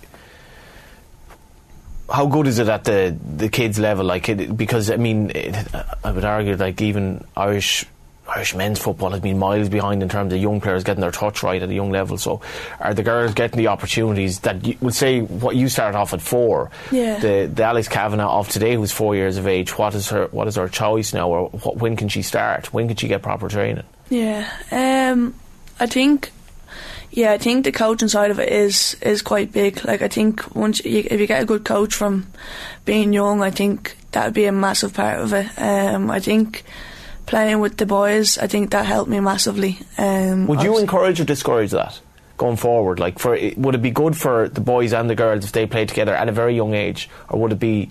Do we need to, segregate? I think I would encourage. I think it'd be a great thing. obviously, like I would recommend, obviously, if there was a girls and a boys team, but sometimes at young age a lot of girls won't play football or etc. Like, but I think I definitely recommend going into the boys side of things. I think that like completely brings up your level and makes you a better player. I definitely would recommend it if it was possible. But then, so like I wanted to continue with the boys, but obviously I wasn't allowed because there was a protest. But I definitely would recommend that, yeah. But I think now it's becoming a big thing, so I think it would be great if we had our own girls' side that would bring up that level and have good coaches. But I think that would benefit, yeah. Do we need under 8 to under 8 level, which is, do you need to segregate at that level? I don't know if you do. You're developing skills here, like you're developing respect as well. Yeah. And you're developing where down the line maybe there'll be as many young girls playing as there will be boys. Who knows? And I don't know. You need the coaches. Yeah, I think it comes down to, like I said, like even promoting. Like maybe young girls are seeing that and telling them, like, I want to get into it. And I think the more that do it, the more the level's going to raise, like the better you want to be, kind of, in a way. But I do think you're right. Like, I think maybe the more it's shown, the better it will be. I love the story of my my niece and nephew were like in the back of the car after the Scotland game, and my brother said to my niece, "Oh, you must have loved the women beating Scotland," and she was like, "Oh no, my brother was way more into it. He was loving it, like, you know, and he's mad into football." She's kind of hovering, but like it didn't matter to him that was the Irish women's team, like, just football now for everyone, and it was very good. Like, it was like that goal is iconic, like unbelievable. Alex, you've been great with your time. Listen, I know you scored a lovely header at the weekend as well. Abby Larkin, was it, to cross the ball in for you? Yeah, Larko whipped it in. I don't think I've ever headed the ball in my life, so I don't know what I was doing. First time for everything. Yeah, but it just came in. I don't know what I done, to be honest. I think I just hit in and happily went in. Fair play. Well, listen, you're obviously imploring that they stay as well, like they don't. Like the Larko and that. Like. Yeah, I think like obviously Larko, she's in with the seniors. She's still quite young. Like Larko's unbelievable. It's really nice to see like young girls going in. But yeah, no, it was a great ball, so thankfully it went in the end. More of the same this weekend, no doubt. Yeah. Listen, thanks a million for coming in, Alex. Best of luck this Sunday as well in the Cup final, Tallaght Stadium. Sunday, Tallaght Stadium, you'll get the Cup final as well, Shelbourne against Athlone Town. OTB AM brought to you this morning with Gillette, as always, in association with Movember. Effortless shave, magnificent mo. You can sign up or donate now at Movember.com. Here's what we've got on OTB Sports Radio coming up today. 1 o'clock, it's OTB Gold, Dr. Harry Edwards. 3 o'clock, the latest Koi Gig pod. We've got from 4 p.m. a retro panel on keeping a level head. 6 p.m. it's OTB Gold with Catherine Switzer. 7 p.m. as always OTB Live with Joe Malloy in the hot seat. They're joined on Wednesday Night Rugby by Keith Wood and Fiona Hayes, while Desi Hutchinson and Tim Vickery will also be on the line. Follow OTB across all our social channels and subscribe to the OTB Podcast Network for all the very best in the latest sports content. After the break, we'll be live in studio with Tipperary's 2-time All-Ireland hurling winner Paddy Stapleton to talk about his new children's GA book, Up in the Air. First though, here's Johnny Sexton speaking ahead of Saturday evening's Springboks clash. Back after these. OTB AM. Okay, 20 minutes past 9 on this Wednesday morning with myself, Shane Hannon, and Johnny Ward. Delighted to say the Borrisoleigh man and 2-time All-Ireland winner with Tipperary, Paddy Stapleton, is in studio with us this morning. Paddy, how are things? Not too bad, Shane. How are you? Keeping well. You've got this book, so Up in the Air, Muckfest. It's a children's book for those of you out there who want to get your hands on it. It's a follow-on to this. So we've got... Now, this is the first question I'm going to ask you. This is actually another new one. So it's a different new one, right? It's okay. Different. So anyone could do one book. So for anyone interested, I'm going to get that in the middle of the screen. My first hurley and my first hurl. This is a controversial topic, Paddy. Yes. You've decided to go with both. Is it a hurley or a hurl? Well, it depends where you're from, doesn't it? I could never imagine... play hurl with a hurl, hurl with a hurl. So it's always hurley in Tipperary, but a lot of the places you get killed if you said it was a hurley. So I had to avoid the controversy, really, because I was even talking to my own mother, and she said, well, I wouldn't buy my first hurl. So I'm sure a lot of parents in Ireland wouldn't buy my first hurley. That's why you went for the two. That's why I went for the two of them. Yeah, and you know what? Obviously I'm doing all the work for it myself and printing and publishing all that, and it isn't as cost effective. But really, what I do with the books, I want to actually do something that people really personally want. And even the thought of my first hurley. Really, it's like, everybody plays football or soccer or whatever, and your first boots or your boots are your thing, and like they're Derry, Londonderry over here, like, we're appealing to everyone. Not quite as controversial. Well, hurley is such a personal thing to people. Like, if you play it you know all about it. It's like if somebody picked up my hurley and it's there as well. His first one. My first one's here. There it is. Look at this, folks. The hurley. Now, in terms of cutest things he's ever had in studio, that has to be the cutest thing I've ever held in my life. That is unbelievable. All the way to under 14. Yeah, well, look, I was never the biggest guy, so I had that for a long few years. Tip colours. Paddy, hold that for us and tell us what's the story behind this hurl. Well, the story behind I'm calling it a hurl because I'm. Oh, see, there you go. Yes, Blade. I'm from Monaghan, so maybe I don't have the same right to. Well, look, I mean, you have your own opinion. That'd be like me talking about football, I suppose. But no, this my own dad was a hurley maker. Obviously, retired from it now, and this was my first hurley. And for some reason, my mum just decided to keep this one, even though she didn't keep my brother's hurley. So I don't know what they were showing when they were young, but and I have pictures with it. It's very, very funny. I just looked for them pictures since I wrote the book. Right. And even the book, the hurley maker in it, I hadn't seen the pictures, but it resembles my dad an awful lot with the pictures that we've seen, the apron, the hair, everything like that. So obviously, what I've seen all through my life came through with this, and luckily she held on to it and looking at it. I know the Tipperary colours might put a few off. But, what age were you when you had this one? Oh, I'd say 1-2 years of age. Like, there's a picture of me in Semple Stadium. It's on the website. And I'm standing there with a few older fellas. Obviously my dad put me into it, and I'm just right in front of the old stand holding this very same hurley, so you can see. But you're looking at it, it's pretty old looking. It's a fair relic at this stage, but I think it's a lovely thing to have, but the only thing is, I was told if I lose it, I'm in serious trouble, so we can't be leaving it here today now. I was going to say we need some cute things for our set here, but we wouldn't dream of taking that off you. So we'll talk us through because these books are I mean, I know they're being used in schools by teachers as well, and look, parents at home can maybe use some of the younger ones with the illustrations. But Up in the Air Muckfest, so this is the sequel to the Up in the Air book released in November 2020, so it's set a few weeks. This is the kids of Glenstown, lost their county hurling final, and Muckfest is this famous festival that's been running in the town for the past 50 years. So what's the general, so what age group is it for, and what's the general story behind this? The age group is probably in around your good 10-year-old, 11, 12, 13. I have heard of younger kids, but maybe not every 9-year-old would be able to read it. And the story is really, I couldn't write the same book again. I got great feedback from the first one. It's your typical, we're going to win the county final, which we all dream about. But this one, I'd be bored writing the same thing again. I think kids would be bored, even if they don't realise it beforehand. So this is more like a few weeks later. Have you ever played in street leagues at home, or parish league, we used to call it, where you under 14 or under 12, you're picked into your separate teams in the village. Now, we did in Borrislee. So, if you talk about intensity, you hate losing to your friend in training. Imagine if it's an actual match. So we had some rough times in our parish league, so it's based around that idea. Instead of working together, now it's more like civil war in Glenstown, where they all take on an identity, and the thing I really want to do is there's one more female dominated team in it. And that whole look at females in sport, gender in sport, and something that I really, really enjoy doing. But in the middle of that, I don't like to write just about hurling. There's an awful lot about hurling in it, but there's also other challenges in it during the week of Muckfest. That's one of the interesting themes, because it's written through the character perspective of Fitzy, this main character, but Lizzie, the female character, we just spoke to Alex Kavanagh, the Shelburne player, and we talk about playing with boys teams growing up. But that's one of the themes in this book, is that you're talking about Lizzie, this mostly girls team, and trying to deal with the reception from the local community, thinking, they're not good enough, they're only girls. Yes. So that's a very interesting strand to the and I wouldn't claim to give it an answer, but I do think it's an interesting one in light of day, because I know a lot of camogie and ladies football players, and their perspective is very, very interesting on it. And while I think the 2020 movement, I think it was absolutely unbelievable and phenomenal, and some people think maybe it was just a bit of a fad, but I think even at yourselves at News Talk doing a massive job at bringing ladies sport into the fore, that it has to be supported from everywhere. And I think even, number one, ladies themselves, the attendance at the games, some of my friends would say there sometimes be more men at their female matches than women. So I think that's one aspect.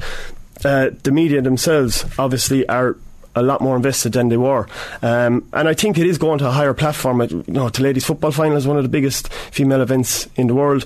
We have our Irish soccer team now going to the World Cup, so I think it's going from strength to strength. But it's just to look at it, and we're looking at the men's game, but I really think it can go higher and higher. But look, I suppose we're only are we only the last 10 or 15 years where it's been taken to another level? The coaching's getting better, the exposure is getting better, more sponsorship, and I think, you know, the sky's the limit really in Ireland. I know his brother as well. He's a good mark in Hattonham, and he wants to appeal to as broad a range as possible. So like everyone in the country buy this book, like, you know. Well, that would be ideal now, you know. yeah. The more the better. It's funny that you've got the two pigs, the King and Queen pig, mascots of the Muckfest, mentioned in the title. But Puck Fair elements to this? Puck Fair element, of course. I was at Puck Fair, very. I was wondering whether I could release it or not. The pigs are locked up in this. Well, the pigs now aren't up on a height. They're not exposed to the hot weather. But I think, like, if we're talking about Ireland, like I'll say I write about hurling there, but the couple of books I've written is more about Irish kids, Irish society, and what makes it special to me, and especially in the rural setting. Like, I'm very lucky to grow up in a lovely rural setting, and really Muckfest is a festival day run, but it's more like a symbol of what makes every place special and different in Ireland. And I just think we're so unique, and we're so unique to have Gaelic games, and all sports really, but Gaelic games especially. It just runs through us, and it's our medium to where we live. I find like that. Sure, the first thing is, how are the team going, and how did the match go last day, and I just think it's so special every place. And definitely Puck Fair was a sort of a trigger, a sort of something that I wanted to explore. And you know, I thought more of the pigs would be a nice little element of it, and there's a pig run at the start where the pigs are chasing them, and that's to decide who are the captains of the team, or the head pigs as we call them. So it's just my own little maybe a little, you know, different, but it's the way I was thinking about it, and just really enjoyed doing something a little bit, you know, off centre. It's probably the type of book you would have wanted to read at that age. Yeah, I suppose. Look, actually, in the first book I spoke at length about my struggles when I was young, like when I was in maybe first class. I'd be coming home with 1 out of 10 in my spellings and 2 out of 10 in my spellings. So when I was young, the only thing I had, do you remember around the 90s, it was Match magazine and Shoot. I was a Shoot man. Yeah, I was a Match man, I have to say. Oh, yeah. I was more Shoot, I'd say. Yeah, every Tuesday Match came out and I'd read it back to front. Yeah. And the posters all over the wall and all that stuff. The 4 pages and the 8 page posters. So that's all nostalgia to me. But back then I can't really remember much GA stuff to read. So I think back then the soccer, you know, was very attractive.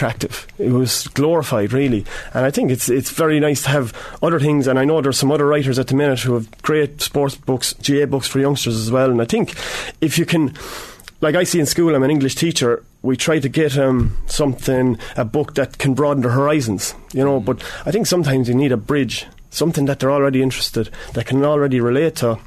And then just getting them, you know, reading from there, get their literacy improved from there, and then we maybe can go on to broader topics. But I like something that can already bridge it, they can get their teeth into it straight away. And I think sport in Ireland is one of those things. Totally. For any teachers or parents watching who want to maybe get one for a younger audience, we've got this one, someone in the comments as well, Danny Mack straight away, it's a Hurley.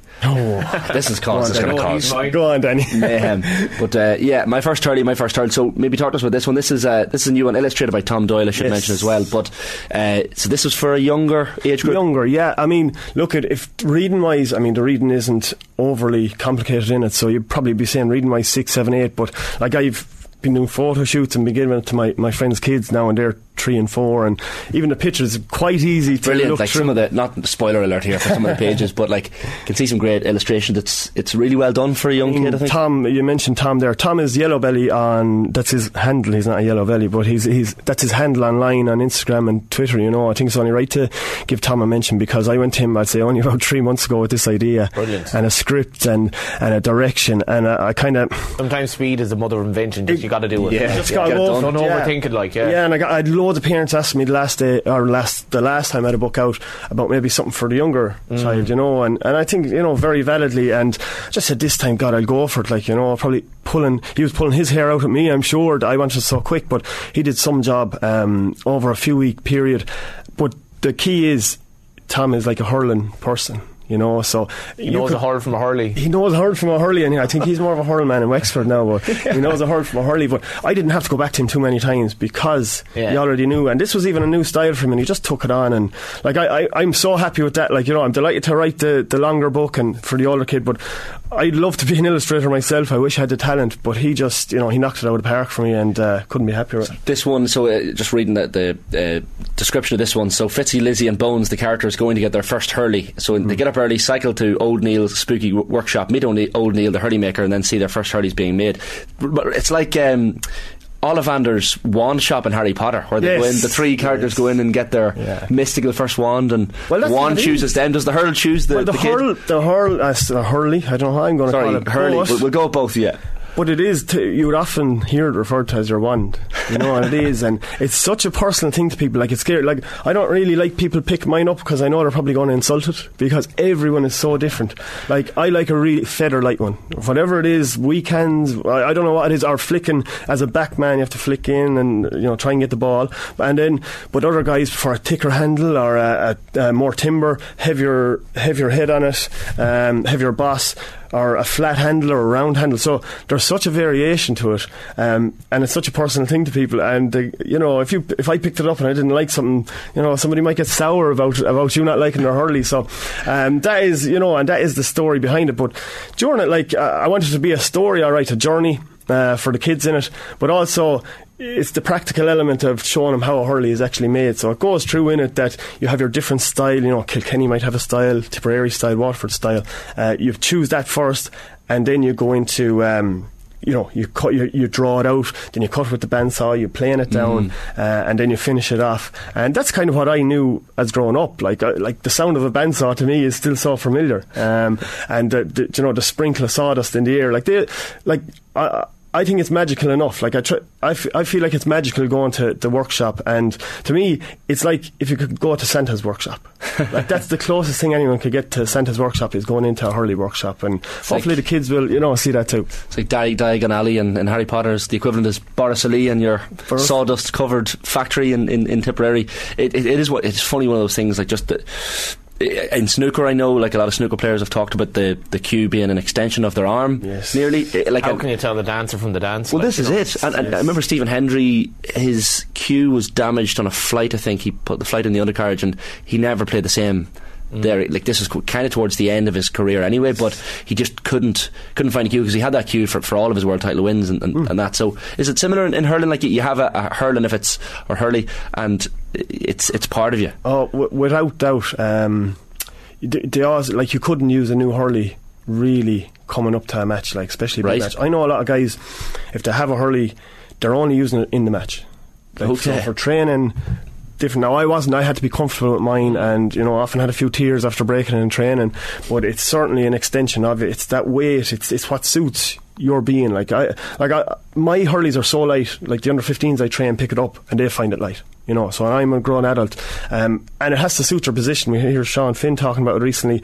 He's cornerback, he uses a 37 or 36. When he's centre back, he uses a 33. Wow. and I'd be the same. Like, I'd probably 34.5 inch Hurley, and I'd love to go smaller. It'd be easier to manage it, but the amount of times I've just hooked somebody by that much, I've just got that touch on the ball when I'm blocking somebody down. So my position, I can't afford. All the forwards can afford to have the smaller Hurleys. It's tougher for your position. Yeah, but even Ollie Canning, I think it was 06, he got his Hurley taken at a press junket before the All-Ireland. Like, there was nearly a nationwide hunt for it, One of the greats, absolutely. It's one of those things, you don't think about the significance and the importance of it until you hear an actual. Well, that's true. I thought people would, but obviously, it looks like, it's like a pair of boots, or it's like whatever bit of equipment, like a helmet. But no, it's certainly special, and people can have them years. I definitely have my current Hurley since 2015, I'd say. Right. And hoping and praying that it doesn't break, but I think the Hurleys are going to outlast me playing hurling at this stage.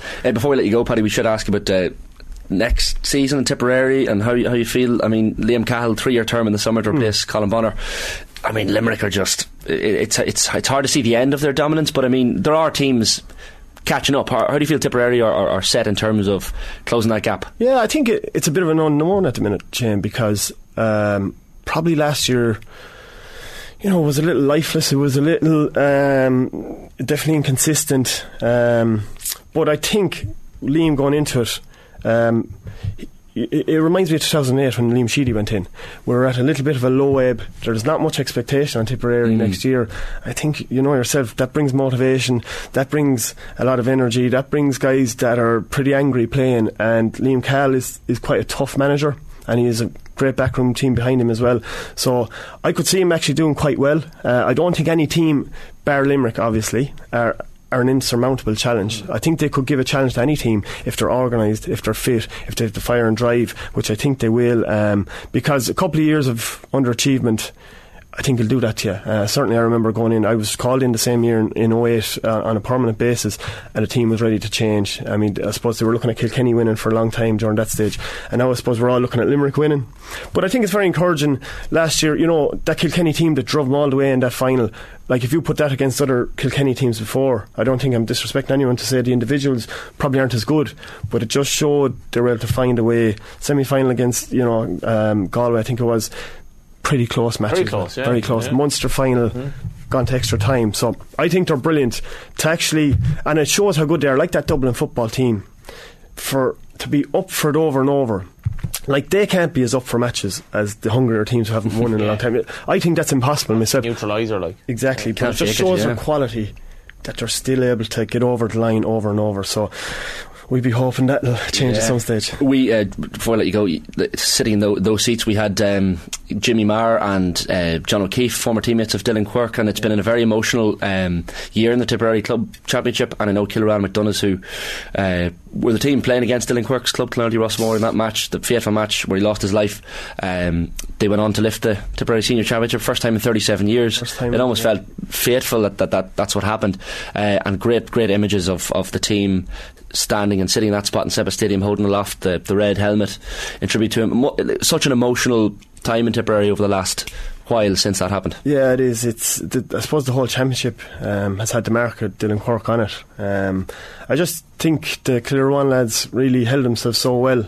Obviously I'll be at the funeral and that, but they were there as a team. They were there in huge support of Clonelty. And to think of him straight away after the match, after 37 years, because I know what that felt like. We were something similar when we won the county final, and your head is just gone, But Liam O'Kelly, in fairness, as manager there, really drove the message of Dylan, that they were carrying Dylan as well with him. And again, Irish, it's such a unique thing in the GAA, in Irish sport, that we're so close.